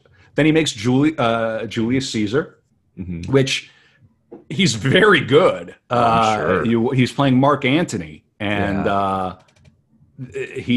I watched a clip of it, and he's giving the famous, I think it's Friends, Romans, Countrymen. It's that. That's an adaptation of the Shakespeare play, right? Yes. Or is it its own? Yes. Okay. I've never seen that. Yeah. And so it's a case of can this actor who's famous for his modernity, for this new modern method of acting, what can he bring to that? Yeah. Can he pull a Laurence Olivier? Right. Yeah. And he does. Right. Okay. So it's a faithful adaptation of Shakespeare's play, no significant cuts. The only notable exception is the messenger's text recounting the Battle of Philippi, where they actually show the battle.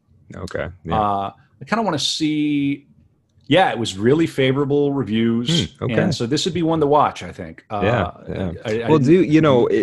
an actor, I mean, getting critical accolades for a Shakespeare adaptation is pretty high up there, I would think, in terms of artistic merit of your craft. On your list of and of course you're given Gielgud Hummers in return. Pretty good at those too. Probably. Yeah, pretty good at a lot of things. I'm a song and dance man. I do Shakespeare. Right. Here's John Gielgud. I'm going to his dressing room. I'll be right back. Come to my dressing room. Yeah. Right.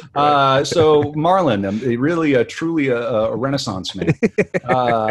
Yeah. So you have Marlon Brando as Mark Antony, James Mason as Brutus. Just one of these great classic adaptations. I'm gonna watch that actually. Yeah, that sounds great. Gielgud played Cassius, and he was an actor and director. He's quite a famous figure. All right, now at this point in his personal life, we're in 1953, and Brando's mother passes away, and I want to get a little bit about that. 1953, you said? 1953, his mother passes away. I just want to make sure I get this. I have a bit about his mother, or actually what happened with his father after his mother passed away. But I want to see if I can find a bit about her. So Brando's not even 30 yet at this point. 1953. Let me do the math. What year did we say he was born? 24. Yeah, 24. He's not even 30. Right. And he's doing, he's already doing Shakespeare and, just absolutely incredible. Let me make sure I get this because I want to have it. Let's see. Yeah, it's interesting. Well, I have this, I have something about what happened with his father after his mother died. So he's talking about a few years later. Yeah. So a few years after my mother died in 1953, my father remarried, and at 70, he had an affair with one of my secretaries. He changed little as he grew older, always handsome, always a miser, always a charmer, always a philanderer. He never lost the shyness that people, especially women, liked about him. It was something he came by naturally. Though he was very masculine, he also had a gentleness, humility, and quietness that people liked, along with a very genuine sense of humor. He was unsuited to do anything in the movie business, but I had given him a salary, a desk, an office, a secretary, and an opportunity to look busy and feel useful. So Marlon hated his father, but he also kept him close, which I think I respect. Yeah. Then one day, without telling me about it, he fired one of my friends. When I heard about it, I went to his office and told him that my friend was not going to be fired. And from somewhere inside me, a tidal wave rose, crested, flooded, and I reduced him to a heap of shambling, stuttering, fast blinking confusion. I said he should consider himself fortunate to have a job, since anybody else with his qualifications would be in a poorhouse. I went over the history of our family and told him that he had ruined my mother's life and had used every opportunity to belittle me and make me feel inadequate. I told, let me see here. I took him apart with pliers, bit by bit, hunk by hunk, and distributed his psyche all over the floor. I was cold, correct, and logical. No screaming or yelling, just stone frozen cold. And when he tried to make excuses, I slammed down an iron gate and reminded him what a shambles he had made of our lives. I told him that he was directly responsible for making my sisters alcoholics, and that he was cold, unloving, selfish, infantile, terminally despicable, and self-absorbed. I made him feel useless, helpless, hopeless, and weak.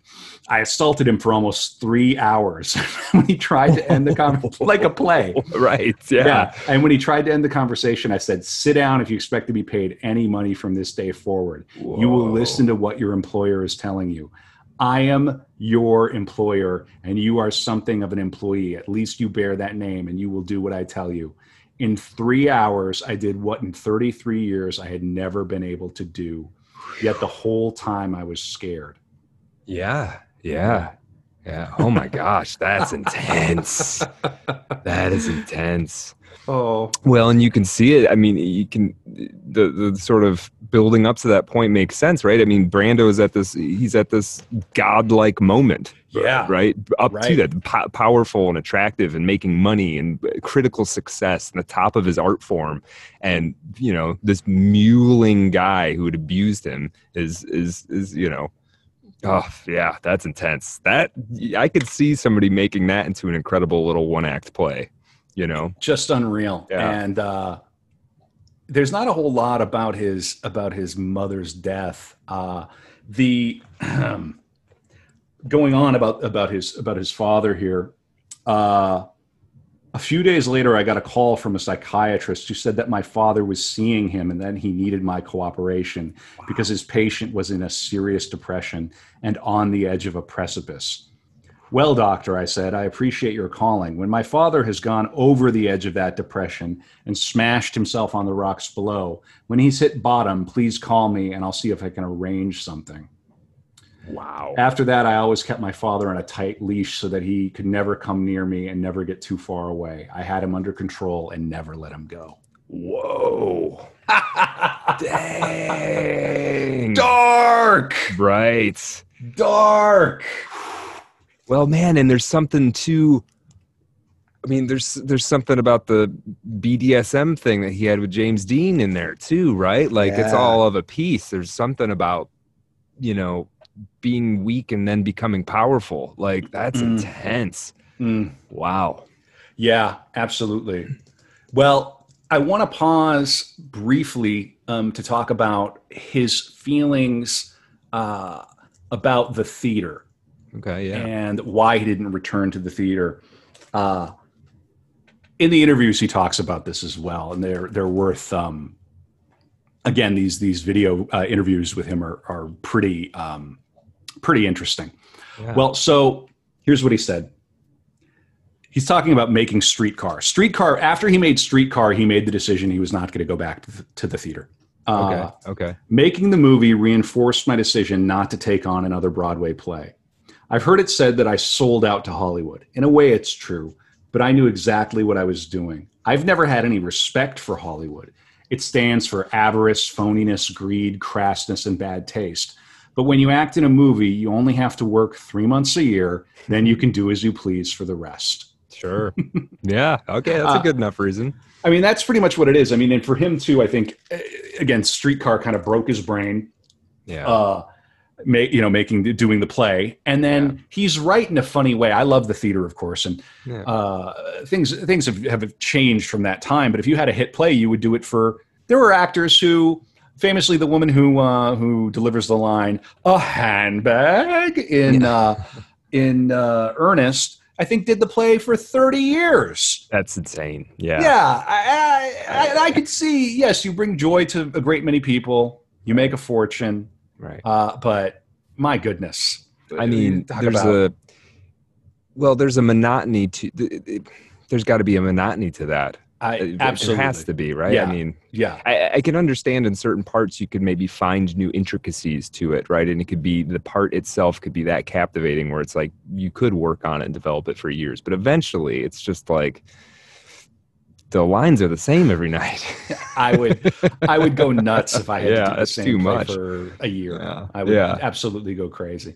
Yeah. By the time I stage one of my plays, it's almost like I'm over it. Which is for sure. Sort of, people are maybe don't understand that. And obviously I want to stage many, many, many of my plays, and please produce my plays. Yeah. Well, writing's the same, man. Like once I finish up, I don't want to reread any of it. It's done. I kind of feel for musicians too. It's like Bob Dylan going around and playing like a Rolling Stone. It's you just got to go, gosh, can I just, Well, so getting back to the filmography, he's just done Julius Caesar. Now he does The Wild One. Do you know The Wild One, Brad? I can't say I've seen it. I'm familiar with it though. I know of it. Yeah. It's a very cool movie. The Wild One is a movie that is a mood.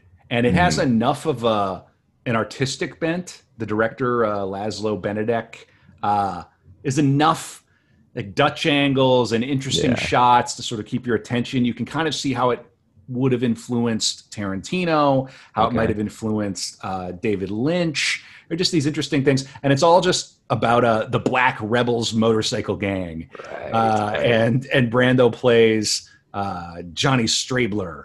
And they go into, or Strabler.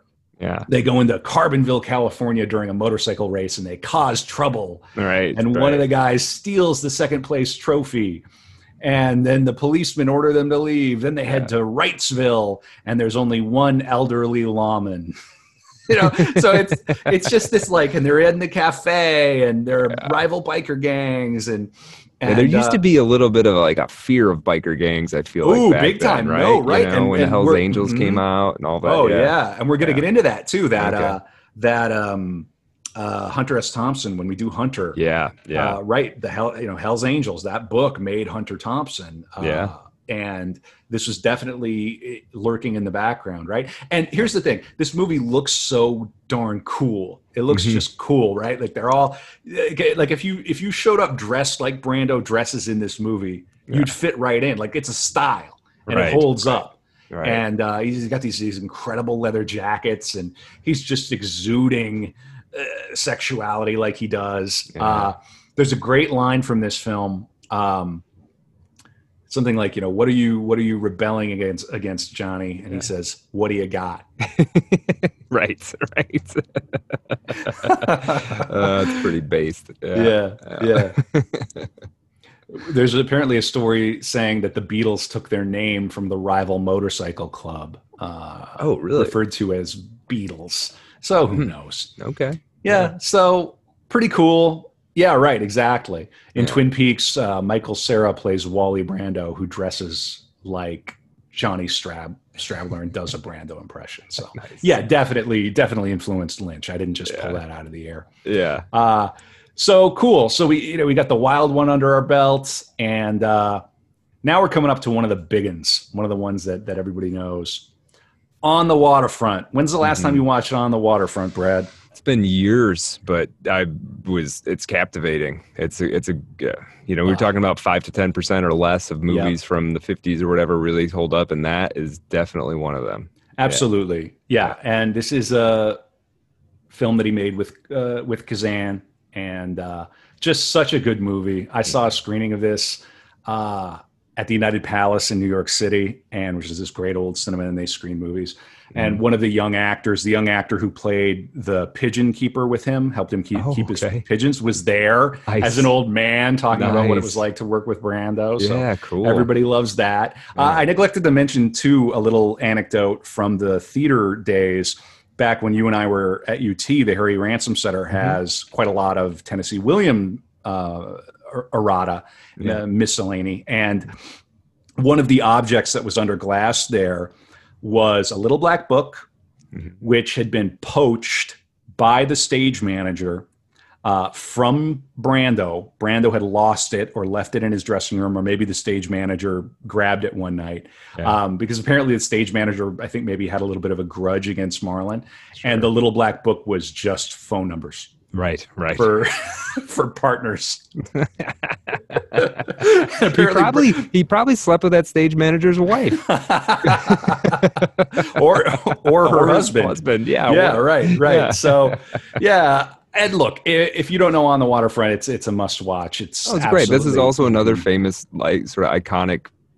I could have been a contender. I could have been somebody. I could have been. You should have taken care of me. Yeah. You were my brother. You should have looked after me instead of going after the short money or whatever it was. It's just such a great that scene. I got choked up a little bit the last time I watched that. It's also a great, like, and a lot of movies deal with class, but it's a great film for just dealing with American class situation. Yeah, and it's a mob movie.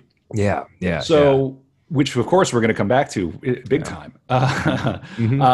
So, yeah, it won Best Picture, Best Actor for Brando. Now we're on top of the world. I've won Best Actor. I have the Oscar. I'm in my early 30s, and nothing can stop me now. So, let's keep on moving on, because we got to get to sort of the midpoint here of late, get toward late Brando. He did. So the year after that, he did Guys and Dolls with Sinatra. The year after On the Waterfront, he did Guys and Dolls. He does a song and dance thing, and he dances, and he does his own. He sings. So we've got a guy who has defined a new method of acting for film, by way of Stella Adler, by way of her tutelage. And by the time, I think what's happened is by the time On the Waterfront is made, everyone's picking up on what's going on in terms of that acting style. And so it's much less uneven as compared to something like The Men, where everyone's bringing a similar kind of a vibe. I mean, not quite. I mean, nobody's quite Brando. That's the point, right? But there's that great scene in Waterfront where someone pointed this out to me at one point, where he's walking with the love interest, and they're walking through a little park in Manhattan, and she drops her glove. And there's that moment where he grabs the glove and puts it on. And that's the take that makes it into the movie. And it's just this little moment. And any other actor of the old school that never would have happened. No way. Yeah. Cut. Right. What are you doing? Yeah. Right. Yeah. And Kazan knows, just let it roll. Let's see what is Marlon going to do. Well, so we're getting to his first marriage. Now, he would have 3 wives, and I want to talk about the first one. His first wife was asking him to allow ads. Let's see here. I'm just grabbing. So her name was Anna Kashfi, and they had a bit of a violent relationship. Apparently, and there's a book called Brando's Bride. She was a star herself. She's like a Russian. What was she? Let me find out what her background is. I want to get it right because it's important. Now, I think his I think his relationship. She was a British Indian film actress. She had a brief Hollywood career. Okay.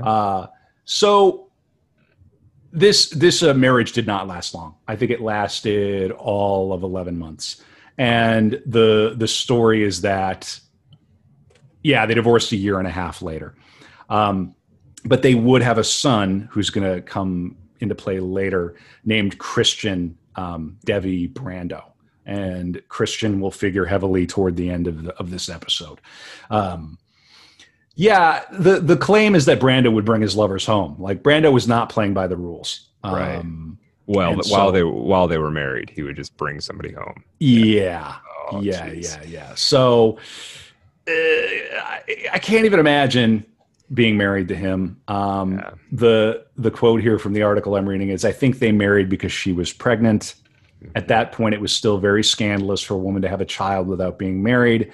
And it would have been scandalous for him, too, not being married to the mother of his child. He told friends that he didn't think the marriage would last, but he really wanted a baby, so he would give it a go.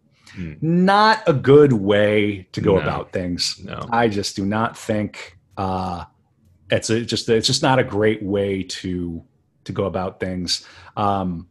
There's a custody battle. It lasted nearly 15 years. Jeez. Court appearances. At one of them, she slapped Brando across the face. Wow. And they would accuse each other of domestic violence.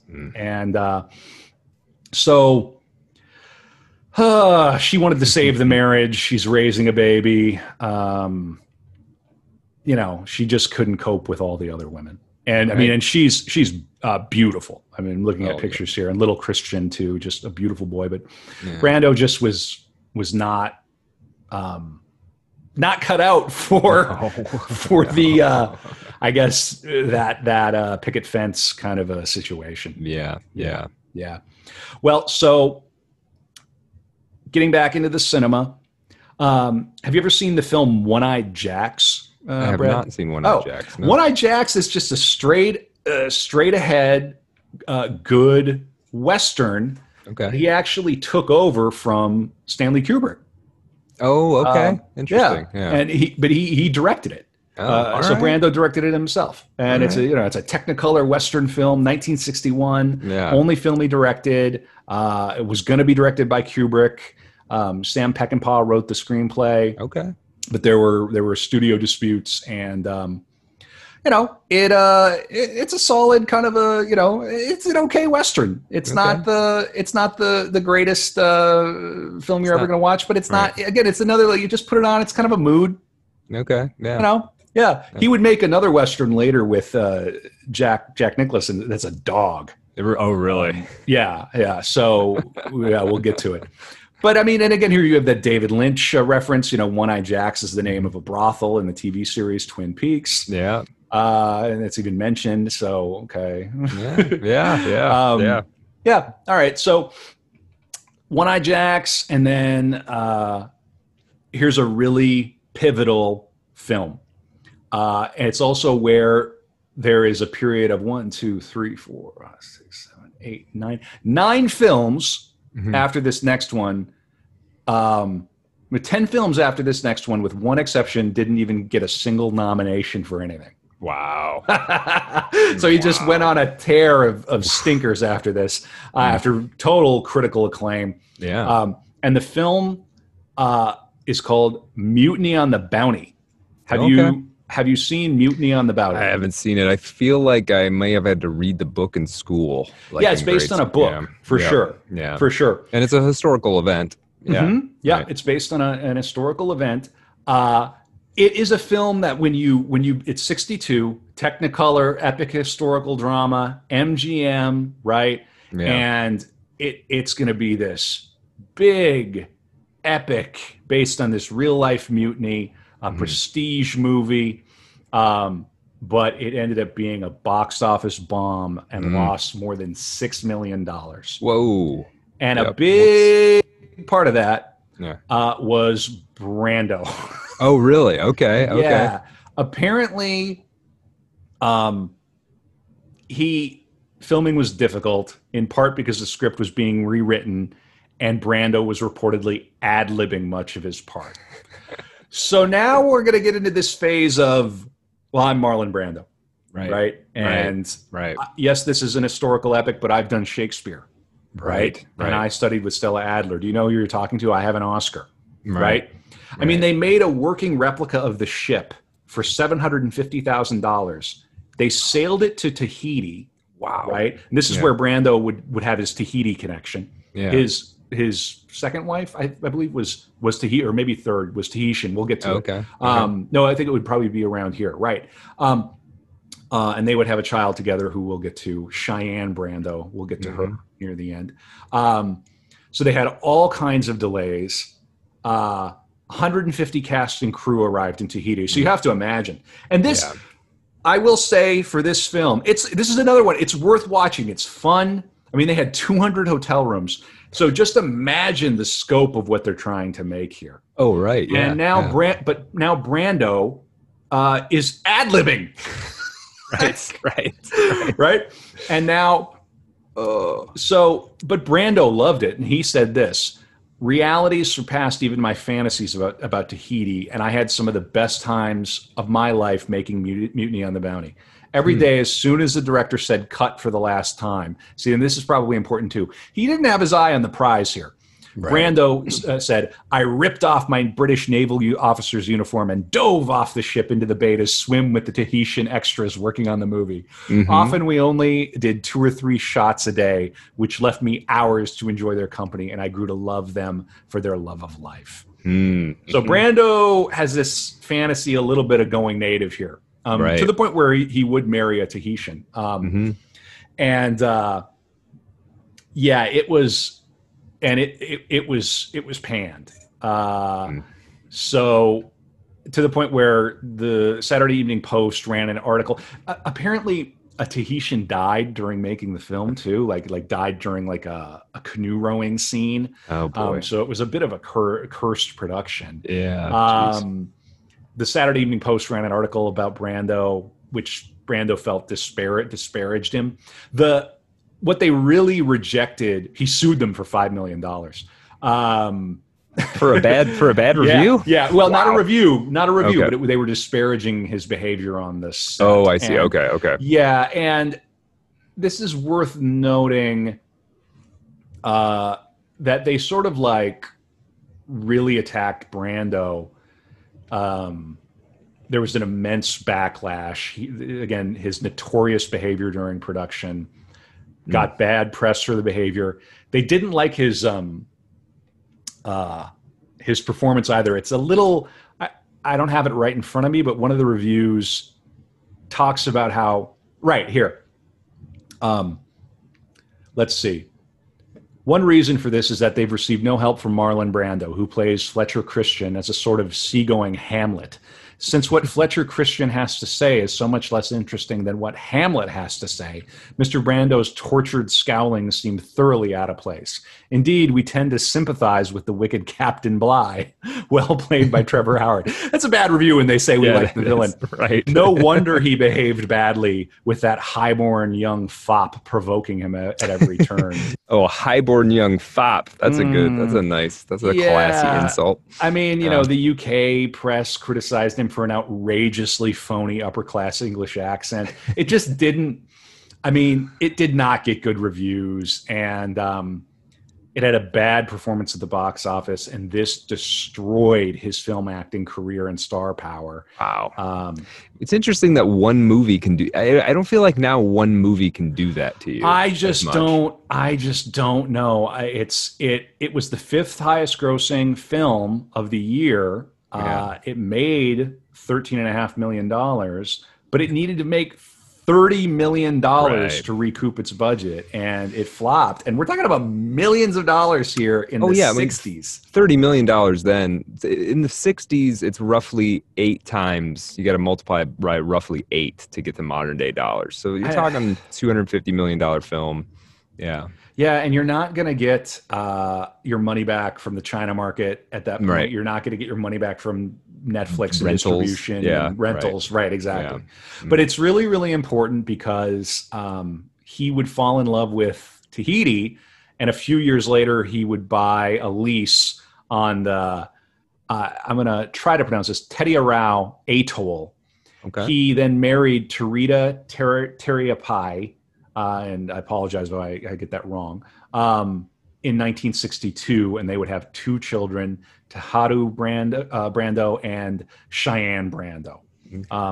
They would be married for 6 years, and we'll talk about, I made it that long, and we'll talk about Cheyenne. It's clear to me he had a bit of a, I don't want to say problematic God, but he had a bit of a relationship with Tahiti where it's pretty clear that he appreciated what he perceived to be not the lack of guile, but the cultural differences between the viper's nests that he had to maneuver in and the relative peace and social calm, I think, and the difference between Tahiti and, let's say, an agent's office in New York City. That makes sense. I could see, and I don't know anything about Tahiti, and I know even less about Tahiti in the 60s, but I could also imagine, like, nobody really knows who he is there. He doesn't have a public persona as much. I mean, they would know he's like a rich, successful guy, but. Correct. Yeah.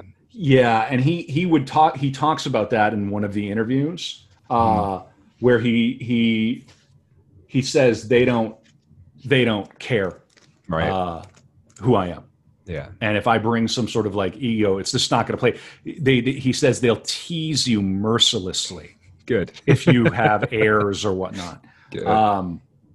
Which I think is sort of wonderful. Mm-hmm. Well, so we already talked about how Brando put his father on a leash. It was around this time that his father would finally pass away. And so I want to sort of talk about, I think the tragedy of Marlon Brando is that all of those things that he talked about with his own father, he would not overcome them in his own life, in his own family, with his own children. Wow. I don't think he did. People say he was very sweet. He loved children. Mm-hmm. He loved being around children, but he had many of them, and he was simply not there for some of them. Right. And so I'm not casting judgment. But nobody's there for 11 kids. Well, you know what I mean? Like, just logistically. Right. Sure. I mean, and we're talking about different households. Right. Yeah. And,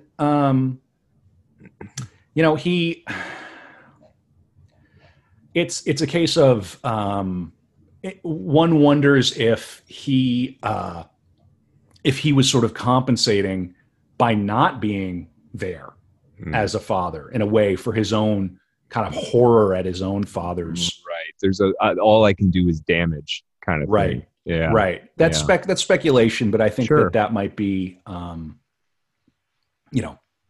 fair to say. Yeah. Absolutely. So, yeah, I mean, and he's still having affairs and all the rest. And he had a long-term relationship with his housekeeper, had 3 children, adopted some other They children. call that a Schwarzenegger, by the way. That's what that's called. Yeah. Yeah. There were rumors about him and Wally Cox. Brando told a journalist, if Wally had been a woman, I would have married him and we would have lived happily ever after. Aww. But Cox, that's a bromance. That's pretty epic. Yeah. 2 of Cox's wives dismissed the suggestion that the love was more than platonic. So Brando's father dies. In the book, he talks about how important it was for him to finally sort of forgive his father in his heart. But we're heading into a really bad period here. And I want to read a little bit about it because the comeback is pretty amazing. Saying here, distracted by his personal life and becoming disillusioned with his career, Brando began to view acting as a means to a financial end. And he would say this in the interviews, they would ask, well, why are you acting? He's like, it was the most expedient way to make money. It's like, just it's a way to make money. Right. Like, okay. Obviously. Critics protested when he started accepting roles in films many perceived as being beneath his talent, or criticized him for having failed to live up to better roles. So now I'm just going to read. He signed a 5-picture deal with Universal that would haunt him for the rest of the decade. Oh my goodness. The Ugly American, Bedtime Story, The Appaloosa, The Countess from Hong Kong, The Night of the Following Day, critical and commercial flops. Countess was a disappointment. He wanted to work with Charlie Chaplin, but he was horrified by Chaplin's didactic style of direction and authoritarian approach. It's really just 2 mega alphas coming together, completely unable to vibe. Yeah. He acknowledged it too. Some of the films I made during the 60s were successful. Some weren't. Some I made only from money. Candy I did because a friend asked me to, and I didn't want to turn him down. In some ways, I think of my middle age as the screw you years. Though that's not the word he used. Right. Agreed. I get that. Yeah. Pretty funny. So just a dark, moody, unhappy period. Only to be broken by a little movie called The Godfather. No, wait, what's it called? Yeah, it's called The Godfather. When is the last time you saw The Godfather? It wasn't that long ago. It was a couple of years ago, probably 2 or 3 years ago. Yeah, that for me is a perennial film. I'll watch that and the second one pretty much every year. Yeah. I think it kind of speaks for itself. If you haven't seen The Godfather, go and watch The Godfather. It's an incredible performance. There's a good interview with Coppola where he talks about how he rehearsed with Brando. He would not do lines with Brando. He says that Brando would just show up and he'd hand him an apple and Brando would kind of be Corleone, be, Vito or whatnot, and eat the apple, and they would work that way to develop the character. Yeah. That's how they did it. Yeah. Paramount didn't want Brando. And the insistence was that understandably so. Yeah, based on absolutely. He's not a draw. The quote is that 3 things. They said he's got to do the film for free. He's got to do a screen test, which Brando. I mean, you're not going to ask Brando to do a screen test. No. And they even insisted that Brando put up $1 million bond on the movie. so that he wouldn't disrupt the production and all. It's a big production. When you think about the guy, it's a big production. Just the wedding alone, that sequence, you're talking about millions of dollars ending up on celluloid. Yeah. But they literally thought that having him would be worse than having an unknown in that part. Wow. But so it was Coppola who was like fighting for it. Coppola was fighting for him. Okay. Yeah. What year? Wait, what year has got?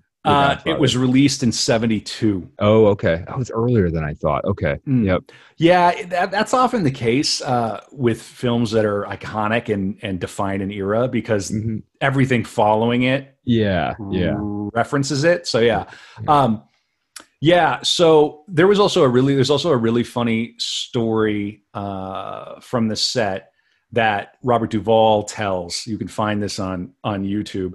But very famously, to have fun on set, they would all moon each other. And there was they had a wrestling belt for who could moon the best, right? So what defines the best move? Yeah, I don't know. Is it timing? I don't know. The lead actors like to play pranks. It's probably timing. Yeah. Brando, Duvall, and James Caan like to pull down their pants and moon each other on set. Brando once mooned almost 500 extras. During the wedding scene, we were all mooning each other, Duvall said. Some woman turned to me and said, "Mr. Duvall, you're fine." But the story that he tells is, one of the women was like, "Did you see the balls on Brando?" So that could explain a lot about Marlon's libido. Such a great movie, such an iconic performance. He's not even really in that much of the movie. No, it's very brief. Yeah.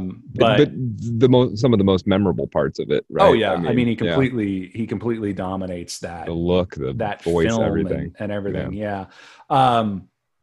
Well, so this would naturally put him back on the map completely, and this is where he refused to accept the Academy Award for Best Actor. Ooh, okay. And I want to go back a few years back to 1965, and he says, "In the spring of 1965, I visited the Navajo Indian Reservation in Arizona and met an old medicine woman. She was charming with intelligent dark eyes, and I asked her if she could tell anything about me simply by looking at me. Through an interpreter, she said yes, she could, and she dipped her hand into a box of flowers beside her and sprinkled yellow cornflowers over my head and shoulders, letting them fall around me. She said alcohol had played a very important part in my life and that I was about to be struck by lightning. As she said it, I felt a strange sensation streak through my nervous system. Both your parents are dead," she went on. "No," I said, "one of them is dead, my mother, but not my father." Within minutes, I was informed that there was a telephone call for me at the tribal office. It was one of my sisters calling to tell me my father had just died. Whoa. We both laughed, and I said, "And not a moment too soon." Brando. Wow. So Brando had developed. So this is something that I maybe skipped over a little bit. I want to make sure I cover it. Brando. There's a Johnny Carson interview with Brando. I believe the year after or during the year that MLK was assassinated in 1968. Oh wow. Okay. And Brando. One thing about Brando, if you watch these, particularly the Cavett interview and this Carson interview, the Tonight Show, or the whatever it was at the time, he doesn't want to talk about movies, almost to the point of being a little obnoxious about it. Because of course that's what everybody wants to hear about. They want to hear about the movies, how what movie are you going to do next, etc. He wants to talk about Martin Luther King. Wow. Okay. And the Carson interview is quite ominous. He's saying we have one last chance to get this right, or else it's going to be helter skelter America. Wow. And these are very serious interviews, and his social consciousness was really there. He was not LARPing. Right. He got a bunch of actors together, a bunch of celebrities together, people in the industry, and got them to commit to contributing 1% of their income to. Wow. I think so they didn't just like record a video and put it on TikTok. Right. Yeah, they didn't sing just like do a Imagine dance or something. number. Yeah, right. No. And he Okay. donated 10% of his income that year. Wow. I think to the Southern Poverty Law Center, I think. Sure. Wow. Or something like that. So he really put it on the line, and it's worth noting how much vitriol you could collect at that time. Well, that wasn't to do that then. Through rose-colored glasses, we think that's how everything was then, right? But like this resurgent, this emergence of this consciousness. But like when you did that, you weren't saying the same thing that Amazon was saying, or that Walmart was saying, or McDonald's was saying. Yeah, there was no woke capital at that point. Right, you were crossing the line. You were ruffling some feathers, and you ruffle some feathers now, but it's already the demographic you're not catering to anyway, so it doesn't matter, kind of thing. Yeah.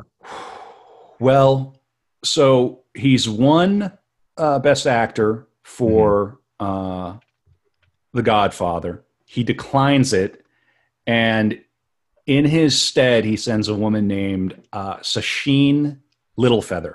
Wow. And we're going to listen to that interview, or not that interview, rather, that speech that she gave at the Oscars right now. Okay. I learned a great deal from a director named Ingmar Bergman. Often to be most eloquent is to be silent. You're quite right. The film we've just seen has said it all. I think we should say that those nominated for the best performance by an actor are Marlon Brando in The Godfather, Michael Caine in Sleuth, Laurence Olivier in Sleuth, Peter O'Toole in The Ruling Class, Paul Winfield in Sounder. The winner is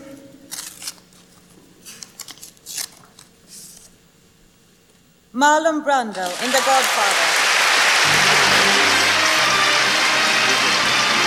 Accepting the award for Marlon Brando in The Godfather, Miss Sacheen Littlefeather.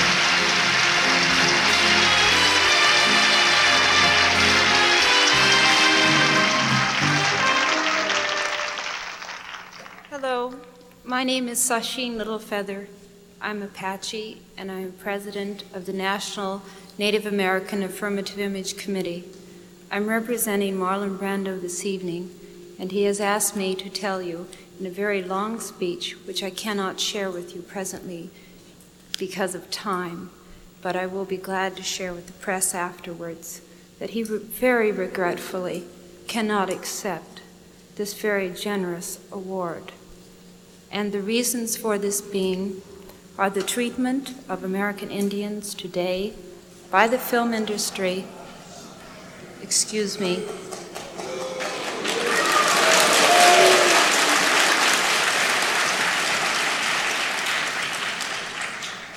and on television in movie reruns, and also with recent happenings at Wounded Knee. I beg at this time that I have not intruded upon this evening, and that we will, in the future, our hearts and our understandings will meet with love and generosity. Thank you on behalf of Marlon Brando. Pretty heavy, huh? Yeah, whoa.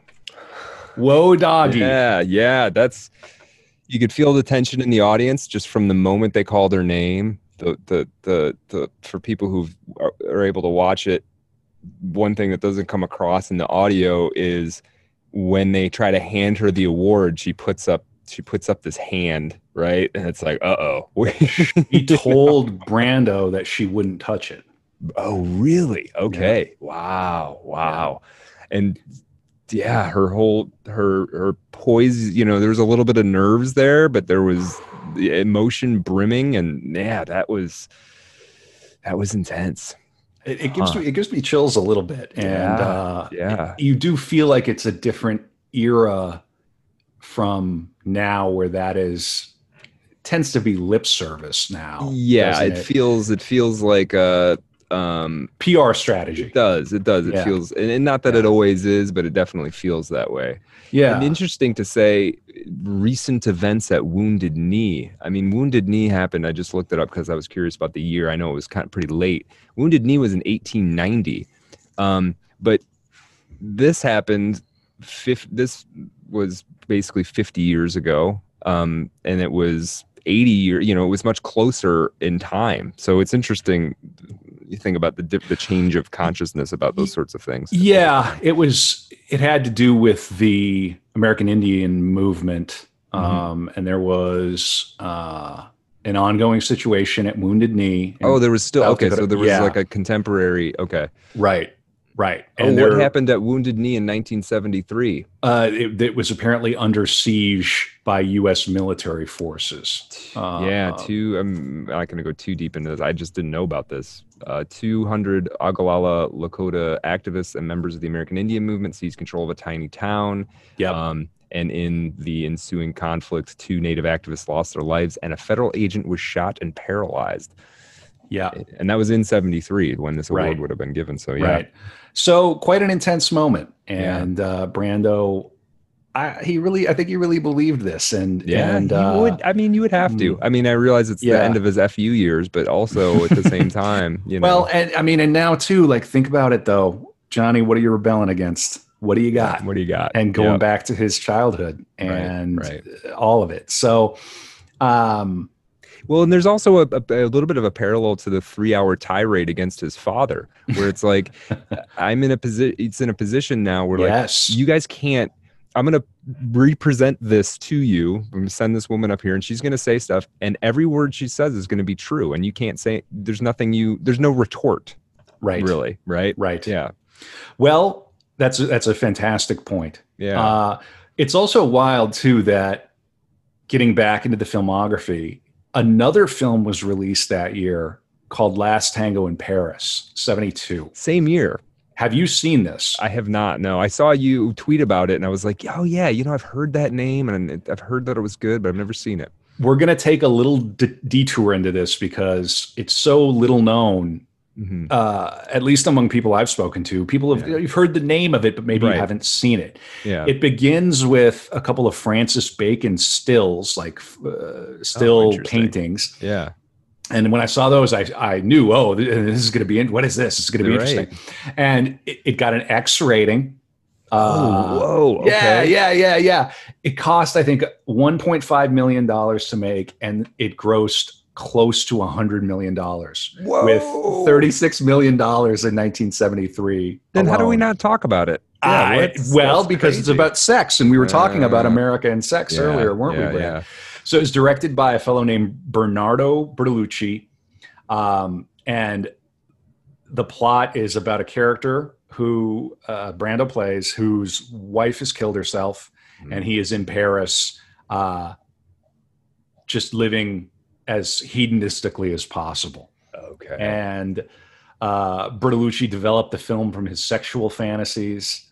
There is very famously an anal rape scene. Oof. By Brando's character? Brando's character. Ooh. Now, this was... How corpulent was Brando at this time? This is still fit Brando. Okay. We're still a little fittish. Yeah. He's not, well, I mean, he's an older man, so he's not going to look like he did in Streetcar. But he's not super handsome Brando. It's Brando from the period of The Godfather. Right. That's what I was thinking. Yeah. Okay. Well, Bertolucci, I mean, this film was so controversial and so exciting to people that tickets were going for like $100 a ticket. People were queuing for 2 hours in France to see it where it was screened in 7 theaters. People were driving from Spain to go see the movie. And I mean, it just had all of this controversy.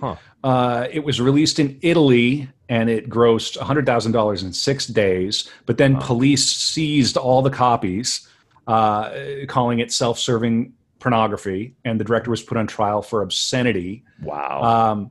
he lost his civil rights for 5 years. He couldn't The vote director? for 5 years because of this movie. Wow. Yeah, he got a 4-month suspended sentence for this film. It's a very good film. It's hypnotic, and of course, it seems relatively tame now. Yeah.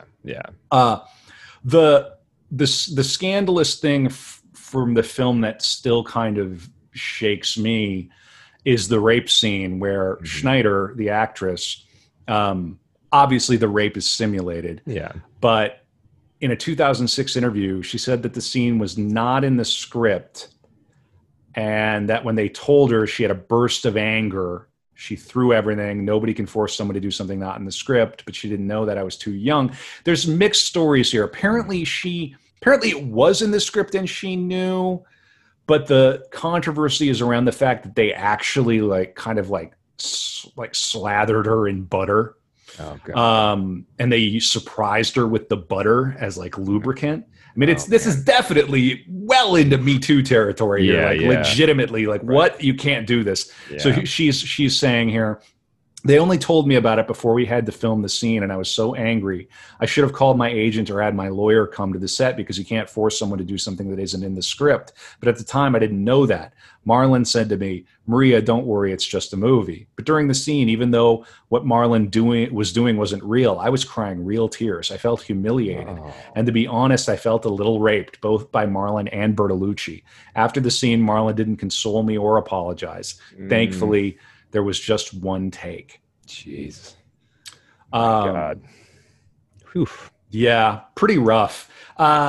Good film though. Yeah. I hate to say it, but it is a really strong artistic film. So mixed bag, maybe take it or leave it, but it is a striking film. It grossed a ton of money, and it's an art film. It's pretty wild. And that the fact that film makes that much money. that an art film made that much money, but also that he had The Godfather come out, and then the same year this movie comes out. Yeah. So Brando's back, baby. Brando is back big time. It's the 70s, and he's the Yeah. Godfather. And his agent kicked up his feet on the desk and lit up a cigar and said exactly that. Brando is back. Yeah, we're gonna cash in, absolutely.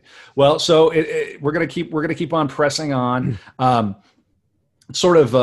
There's a little bit more about this butter story that I maybe don't want to miss. But in the meantime, I think it's worth pausing to sort of hear from Brando himself when he talks about his relationship with women. Let me see here. Here's what he had to say. I have always been lucky with women. There have been many of them in my life, though I hardly ever spent more than a couple of minutes with any of them. I've had far too many affairs to think of myself as a normal, rational man. But somehow I always thought there must be something, someone out there. There was something. Huge alimony payments, and if not that, trouble enough for 50 men. With women, I've had what you might call a Rolodex life. I enjoy identifying and pushing the right emotional buttons of women, which usually means making them feel that they are of value to me and offering them security for themselves and their children.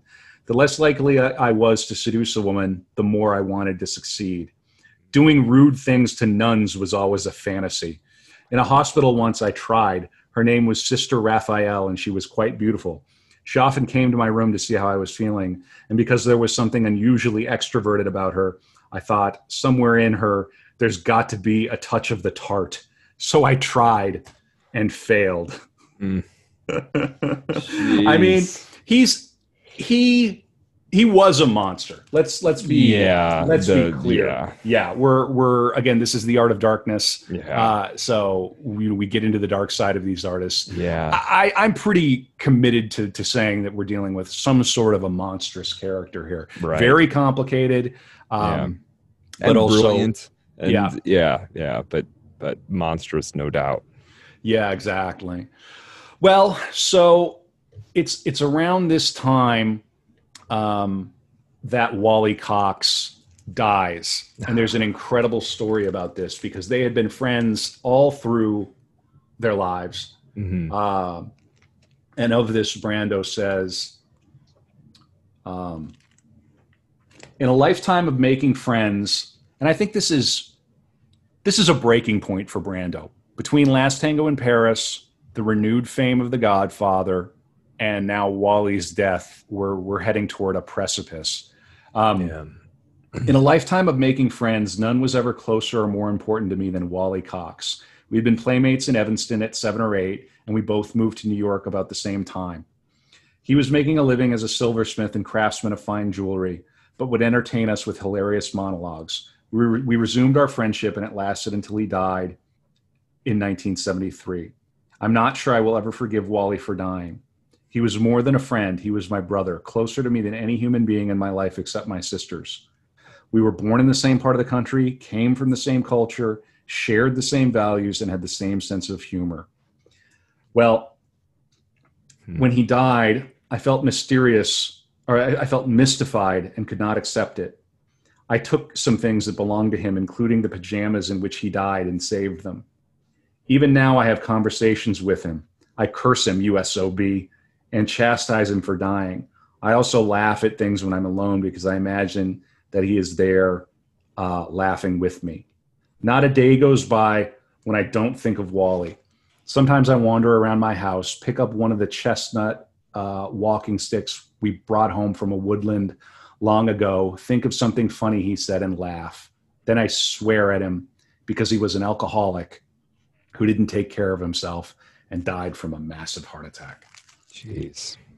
Well, you want to talk about darkness and the dark side. Yeah. It goes even deeper. He contested the ashes with Wally's widow. Wow.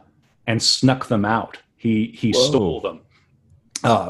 Yeah, right. Huh. So his widow chose Brando to spread the ashes in an area where Cox liked. Unbeknown to the widow, Brando kept the ashes, sometimes carrying them around with him and usually having them nearby. Whoa. He still had them when he died. Wow. Kept Wally with that. Yeah, he kept intense. Yeah, he kept Wally with him all the way. Yeah. And this was a case of kind of the wild man and the mild man is what they say. Yeah. Well, it also, there's a, for us just talking about the fact that he's a monster. Well, he wasn't a sociopath, right? No, it was something else, right? He had a heart and he cared about people and things, but yeah, interesting. Yeah, I wouldn't. Wally himself was a comedian and an actor too. Okay. I wouldn't. I wouldn't want to diagnose Marlon Brando. Yeah. I wouldn't even know where to go. Right. Right. He was in Tahiti when Wally died, and he started taking over. He, at one of the wakes or the funeral, he said, "I was Wally's friend, nobody else." He was, it just was like really kind of almost obsessive. Yeah. It's wild. So he held on to the ashes sort of against the widow's wishes, which pretty wild. Yeah. Well, so we have that happening. Mm-hmm.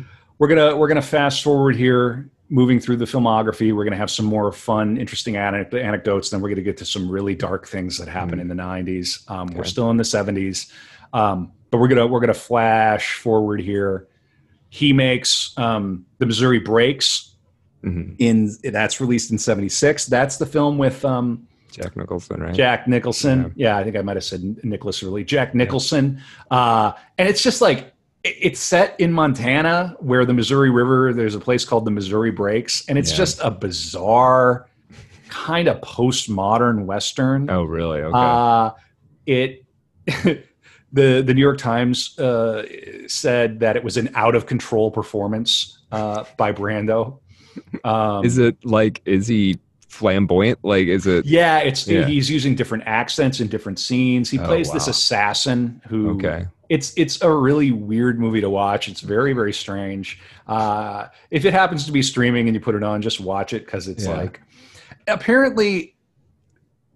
There's a writer from The Guardian who said that the film has ripened over the years. It's gotten better, saying it was derided as kind of like a weird self-indulgent folly. But what they say is today its quieter passages resonate more satisfyingly. Well, its lunatic take on a decadent dying frontier seems oddly appropriate. Perhaps for the last time, there is a whiff of method to Brando's madness. He plays his hired gun as a kind of cowboy Charles Manson, serene and demonic. Okay, on that description, that sounds like worth a shot. Yeah, sure. you're gonna watch it. It's nobody goes, wow, have you seen the Missouri Breaks? I mean, it's this movie where it's like it's Marlon Brando, Jack Nicholson, Randy Quaid, Harry Dean Stanton. You go, this is gonna be great. Okay. Like when Harry Dean Stanton showed up, I was like, oh, this is gonna be great. And you just watch it and you go, okay, guys. yeah. I mean, you could do that if you want, I guess.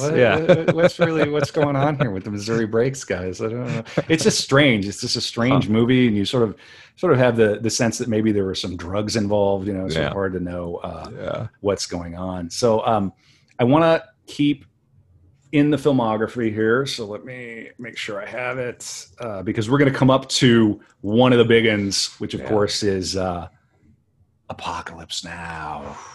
Yeah, what a good movie that is. Man, We're talking about incredible. Incredible.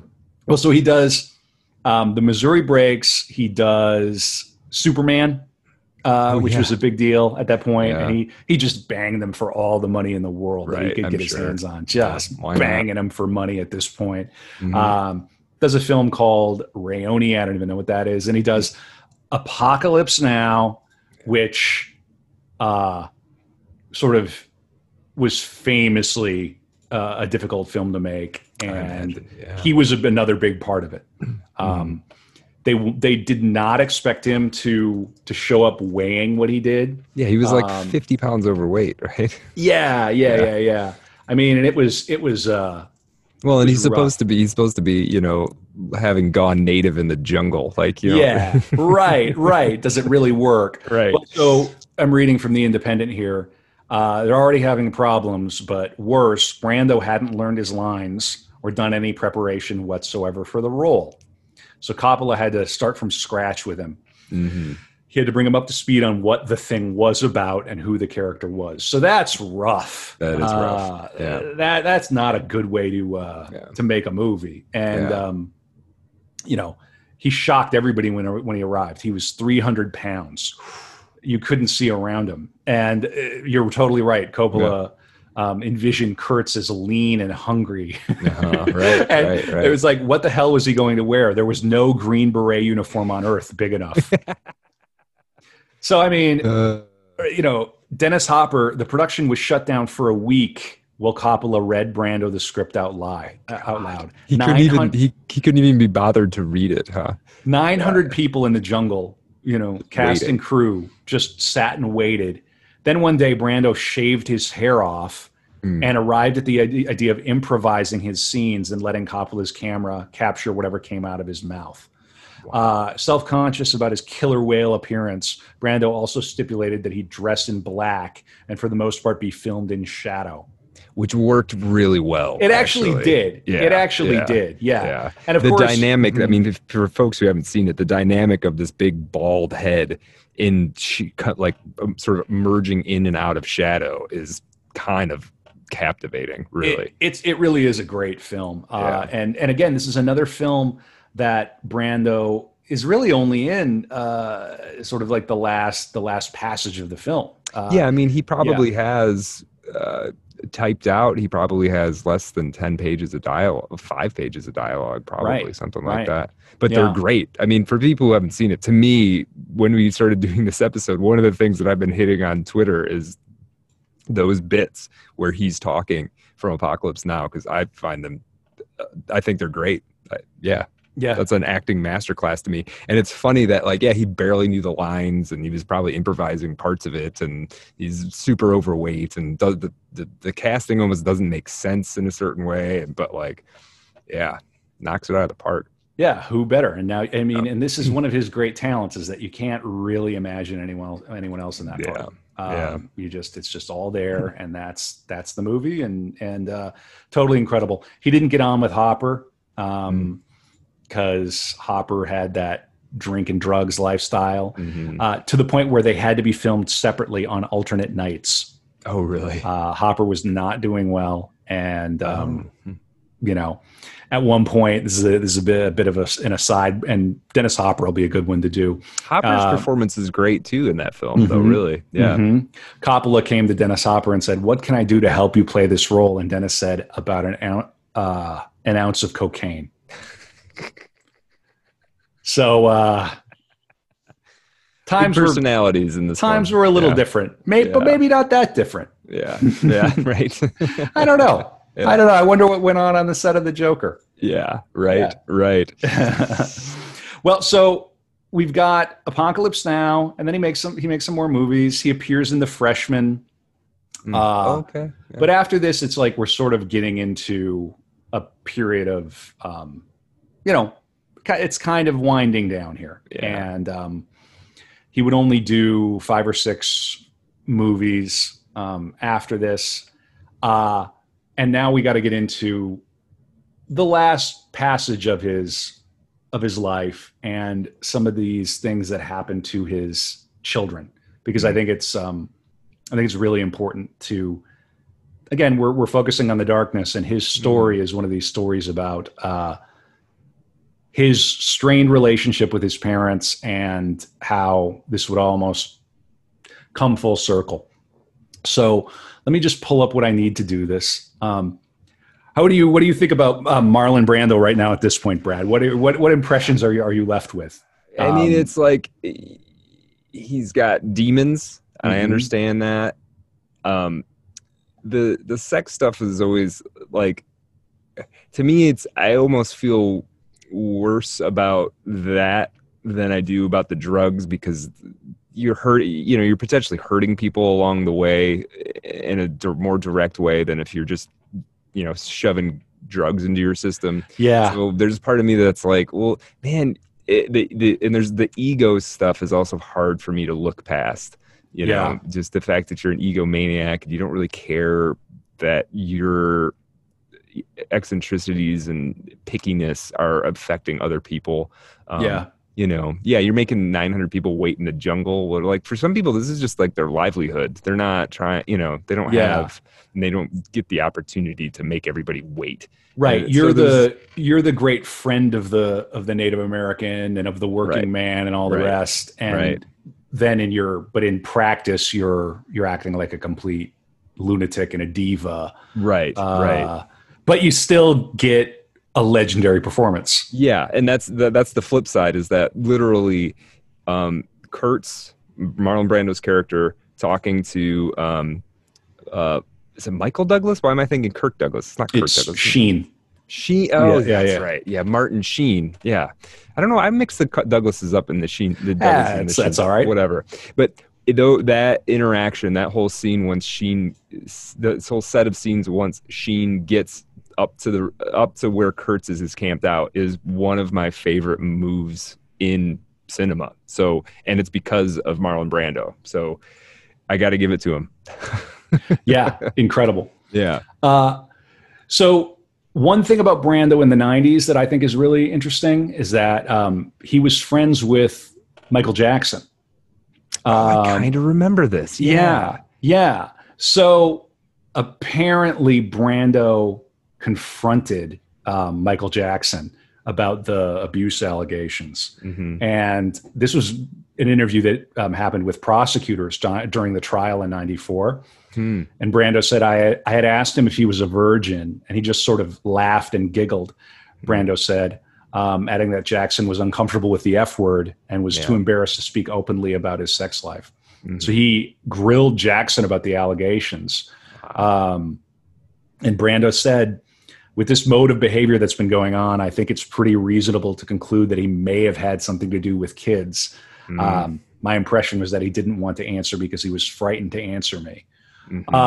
So that's an interesting aside. It's kind of wild to think about this late Marlon Brando, if you can imagine him around the time of The Island of Dr. Moreau. Have you seen that film? Yeah, I did years ago. Yeah, like not the greatest film ever made, kind of an odd one. Yeah. Yeah, imagine that, and him and Michael Jackson being friends. It's hard to understand how they would even interact with each other. It's very yeah. Oh, without a doubt. But I wonder if they may have had something in common in terms of their their eccentricity, but also the degree of their fame. Yeah, that's true too. Yeah. Yeah. Well, we need to talk about Christian Brando and Cheyenne Brando as we come to the end here. So there was an incident involving Christian and Cheyenne that would end up in something like a murder, and then ultimately Cheyenne's suicide. Jeez. So 1990, Christian Debbie Brando fatally shot Dag Drollett, the boyfriend of his half-sister Cheyenne, at his father's residence on Mulholland Drive in the Hollywood Hills. He ended up pleading manslaughter. So the way the story goes is that Cheyenne was accusing Dag of domestic violence, and Christian drinking, got quite angry, took a shot at and ended up shooting him, claimed that it was sort of, he went for the gun, something to that effect. And he ended up doing 5 years. I mean, he pleaded out to the voluntary manslaughter charge. Yeah. And it's tough. And this is, early life. Christian was shuttled between his mother and father. His parents became increasingly hostile and abusive toward one another. And there was a custody battle, 12-year custody battle. She was abusing drugs and alcohol. Marlon eventually won custody, who was 13. And at that time, Marlon described his son as a basket case of emotional disorder. Marlon was a distant father, spent little time with Christian, who was raised by nannies and servants, and he moved between Hollywood and Teddy Row, his father's private island. So can you imagine this lifestyle? I mean, Marlon continued to have relationships with multiple women, fathered numerous children. Christian said the family kept changing shape. I'd sit down at the breakfast table and say, "Who are you?" Oh, geez. I mean, it gets even deeper. In 1972, while Brando was filming Last Tango in Paris, Christian was kidnapped by his mother, took him to school, brought him to a gang of hippie friends in Baja California, Mexico. Wow. Promised them $10,000 to hide Christian. Wow. And then she refused to pay, hid the boy. Marlon had to hire a bunch of detectives from an agency. Go extract him. Named The Investigators. Oh, my God. And, I think that's a good show title, Marlon and the Investigators. Yeah. Yeah. Yeah. Jeez. I mean, so this poor kid. His father would visit him in Washington State. During his teen years, he dropped out of high school and began drinking and using acid. He was an occasional actor. His father would visit him in Washington and purchased him a cabin where he practiced artistic welding. Okay. And then he would divide his time between Washington and the Hollywood Hills. So just an awful situation. The story about the killing is a few days before the incident, Drollett had flown in from Tahiti to Los Angeles to visit Cheyenne. Cheyenne was visiting her father along with her mother. Cheyenne would not get out of Tahiti very often. Oh, okay. Both were staying at Marlon's house. Brando had known the Drollett family for years. Christian had met Drollett for the first time several hours before he shot him to death. No way. Wow. So, I mean, Cheyenne told Christian Brando, that Drollett had been physically abusive, which may have been untrue. Yeesh. Christian Brando said to a reporter from the LA Times, she went off on this bizarre tangent. He was drunk. He confronted Drollett and he shot him. Wow. Did not intend to kill Drollett. I just wanted to scare him, he said. So let's talk about full circle. Yeah. You hate your father. Marlon hates Marlon Jr. hates Marlon Sr. Yeah. And now this is happening to your family. Right. That all that pain is just getting passed on, generationally. Jeez. Yeah, and worse. I mean, now your Right. son, you have all the money in the world, you own your private island. Yeah. But now your son, You can't help him yeah, in a way. Like it's too late to help him.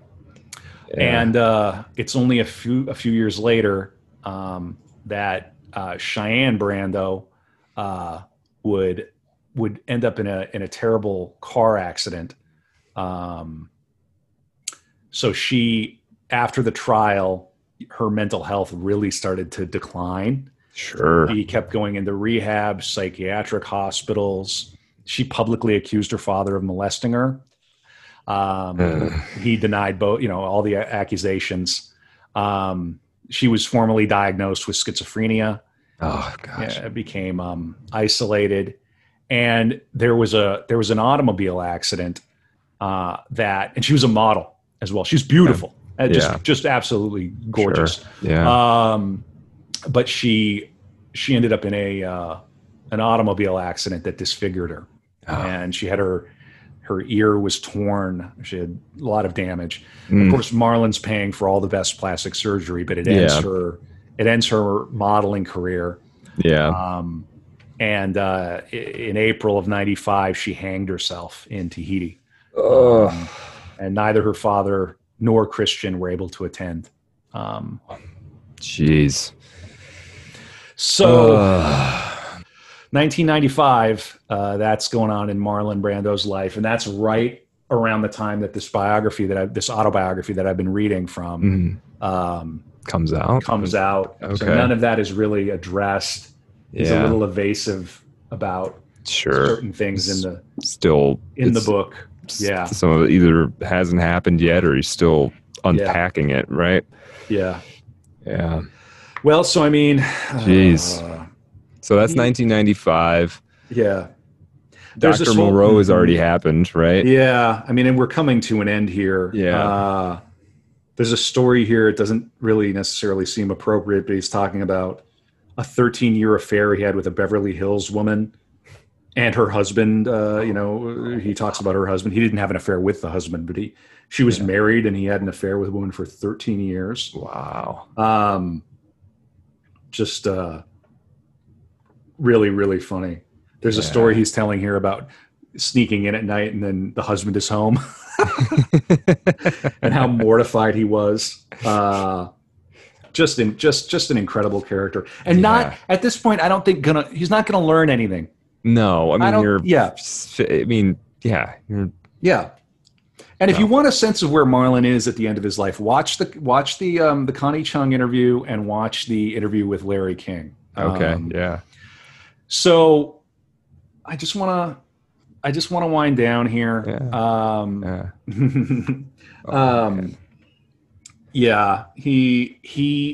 We're getting into the late 90s, and that interview with Larry King is really good. They sing a number. They do a little ditty. Together? Together. Brando kisses him on the lips at one point. Okay. And Larry King really makes a point about Brando. There's an interview with King after Brando passes away, and one of the lines that King says is, "There's nothing PR about him." Right? Mm-hmm. And about the theater, Brando didn't miss it. It's 3 hours of blood, sweat, and tears every night. Yeah. And you get bored. Right. Get bored. But I love that idea of Brando's house not having a single artifact that would indicate he's an actor. Yeah.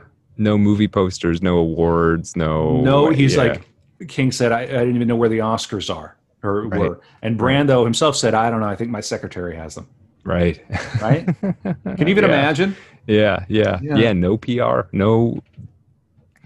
Yeah, just out there, right in your face for you. And there he is. Yeah. Well, so we're coming to the end here, and just want to get exactly the year and the time. Yeah. Such an interesting character. There was even a little controversy on Larry King around a comment that he made about Jews in Hollywood and sort of hoping that they would maybe be a little more sympathetic to certain causes. And Larry King defended him, and I believe Larry King is Jewish, and said, "You're not." Marlon Brando was not an anti-Semite or a bigot. I think that's pretty clear. Yeah. Yeah, I think you can accuse him of a lot of things, but that's we definitely can accuse him of a lot of things. Well, so it was on July 1st of 2004, so well into our lifetime. He saw the invasion. I remember it happening. Yeah. Died. He was 80 years old. He died of respiratory failure from pulmonary fibrosis with congestive heart failure. So the trifecta at the UCLA Medical Center. Cause of death was initially withheld. He had diabetes and liver cancer. Jeez. Shortly before his death, and despite needing an oxygen mask to breathe, he recorded his voice to appear in The Godfather: The Game, once again as Don Vito Corleone. Really? However, Brando recorded only one line due to his health, and an impersonator was hired to finish the lines. That's cool, though. It's really cool. Yeah, interesting. Yeah. God, you wouldn't think he would be willing to do that. That's really yeah. If he had lived another 10 years, maybe he would have been maybe he would have done more voice over for the games. Yeah. Yeah. Well, then you don't have to show up anywhere. Well, this is really, really sweet. So Brando was cremated, and his ashes were put in with those of his good friend Wally Cox and another longtime friend, Sam Gilman. They were scattered in Tahiti and partly in Death Valley. Okay. So. Yeah, that's Marlon Brando. And here's a little bit from the end of the autobiography. I can draw no conclusions about my life because it is a continually evolving and unfolding process. This is him in the 90s. Mm-hmm. I don't know what is next. I am more surprised at how I turned out than I am about anything else. I don't ever remember trying to be successful. It just happened. I was only trying to survive, much like a newly fertilized egg. I look now at some of the things I've done in life with astonishment. 50 years ago, at a party at my home, I climbed out the window of my apartment in New York and clung to a balustrade 11 stories above 72nd Street as a joke. I can't imagine myself ever having done that. I have difficulty reconciling the boy I was then with the man I am now. Mm-hmm. I suppose the story of my life is a search for love. But more than that, I have been looking for a way to repair myself from the damages I suffered early on and to define my obligations, if I had any, to myself and my species. Who am I? What should I do with my life? Though I haven't found answers, it's been a painful odyssey dappled with moments of joy and laughter. In one of my letters from Shattuck, the military academy, I told my parents, in a play written by Sophocles, The Antigone, there are lines that say, "Let be the future, mind the present need, and leave the rest to whom the rest concerns. Present tasks claim our care, the ordering of the future rests where it should rest." These words written 2,000 years ago are just as applicable today as they were then. It seems incomprehensible that through the 15,000 years since our species came into being, we have not evolved. Yeah. Huh. So also a big thinker. Yeah. It's a big thinker. He was wrestling. He was a cosmic mind. He was wrestling with some very heavy, very big things. Oh, I mean, you're talking about your debt to the species, man. There's, for sure. And that is the life, the strange, monstrous, very sexually promiscuous life of Marlon Brando.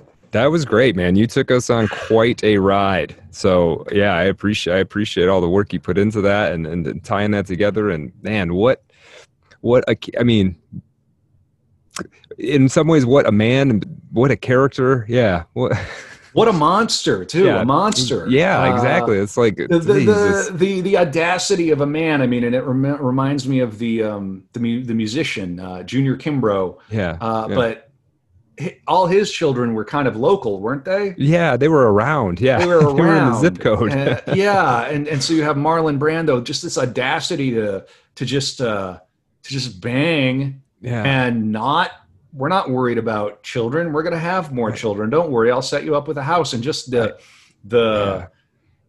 I get the craziness of that, the strangeness of that, but also the being above it all, and probably too much fame too quickly. Yeah. All the guardrails are off, and nobody's going to stop you because you played Stanley Kowalski in Streetcar. Right. Yeah, no one was ever going to tell you. No one ever really told him no, right? Except that one nun. God bless her. He would talk about, God bless that one nun, the one that got away. Right. I mean, but what an awful thing to try and seduce a nun. What a strange acting out and bizarre fixation. I think sex was drugs for it Brando. Seems like it. Yeah, it seems like it's pathological. Yeah, for sure. Yeah. There's a story he tells about in the book about his rage. How there was this anger under him, just under the surface, always there. And he was, I think maybe it might have been in New York or LA, but he was out one night and there was a singer who was not that good looking and was kind of mediocre, but she was up there trying. And apparently some fellas at the other table were talking smack and mocking her. And he got so angry. And then one of them, recognizing him, tapped him on the shoulder, and he flew into a rage and said, "If you want to live, never touch me again." Okay. So a force. Right. And do you really want Colonel Kurtz or the guy or Vito Corleone coming down on you? I don't think so. No. Yeah, absolutely. He had that power. And that's why those roles worked, right? It's because he did have that power. You believed it because it was there. Mm-hmm. Yeah, right. There's a reality to it. And there's this strange parabolic arc to his, I don't even know what you would call it, but this kind of like rhythmic arc to his career where he was the young, sexy heartthrob. Then he has the box office dud, comes back all corpulent and weird, right? Makes like an X-rated movie the same year he makes The Godfather. Right. And what a comeback. And he couldn't do it again in the 90s. It was sort of over. It's kind of too late. Yeah. I mean, again, I really can't think of a bigger comeback than, I mean, we were talking about Johnny Cash and his comeback. This is a comparable level of resurrection from that 10-year period. Yeah. His most memorable roles are like right at the end and right at the beginning of his career. It's very strange. Yeah. Yeah. Right. I mean, Apocalypse Now, Goodfellas, Godfather. And then, Streetcar. Those are probably his three most memorable roles. So that's the waterfront. That's wild. Yeah. On the waterfront. Right. Well, Brad, what do you think Marlon would be doing now if he was around? What do you think? See, I don't think he'd be acting. This is one guy I feel like he's not doing the thing that he was known for anymore. He's sitting in Tahiti. He's got a hot little Tahitian girlfriend. He's, he could just be doing VO for video games too. I mean, he just right. Maybe that was perfect for him, man. It's like you don't have to go anywhere. You don't got to like put up with all that much. He crossed over from theater to film. Yeah, redefined film acting, redefined stage acting, helped redefine stage acting, redefine film acting, and so who knows what he'd be doing? Yeah. He loved money. He had a lot of kids, and say what you want about him. We definitely got into some dark stuff. You can cancel him if you want. Never watch The Godfather again if you want. But that's your loss. That's on whatever. Make sure you tell us on Twitter so we know how virtuous you are. Right. But he did look after the kids at least materially. But the tragedy of those two children, and Christian wouldn't live very long. He died quite young, and that's tragic. You got to be there as much as you can for your kids. And no matter what, even if you're a god of an actor, there's really, it is your responsibility. Amen. I'll draw the line there. All right. Hey, if you like what you're hearing, find us on Twitter. It's at Art of Dark Pod. Art of Dark Pod. Brad's been manning that. That's fun. Holler at us. He posts fun, interesting characters. We want to hear who you want us to do. We really enjoy it. And that's always fun. We also have a Patreon where we do After Dark episodes that are an extra 20 or 30 minutes. So we're going to do that right now. So if you want to subscribe to the Patreon, that is at patreon.com/Art of Dark Pod. And we are at Art of Darkness or artofdarkpod.com. It's always Art of Dark Pod. Yeah, and on iTunes and Google Play and Spotify and all of those. So subscribe. That's cool for us. And if you don't want to chuck us a little money, just at the very least give a 5-star review. Yeah, that'd be great. So Brad, we're going to reconnect and deconstruct what the heck just happened. And absolutely, I'm looking forward to it. Yeah, all right, man. All right. The horror. All right. The horror. Stella! Hey! Stella! It's pretty good. It's pretty good. All right, I'm gonna give it a try though.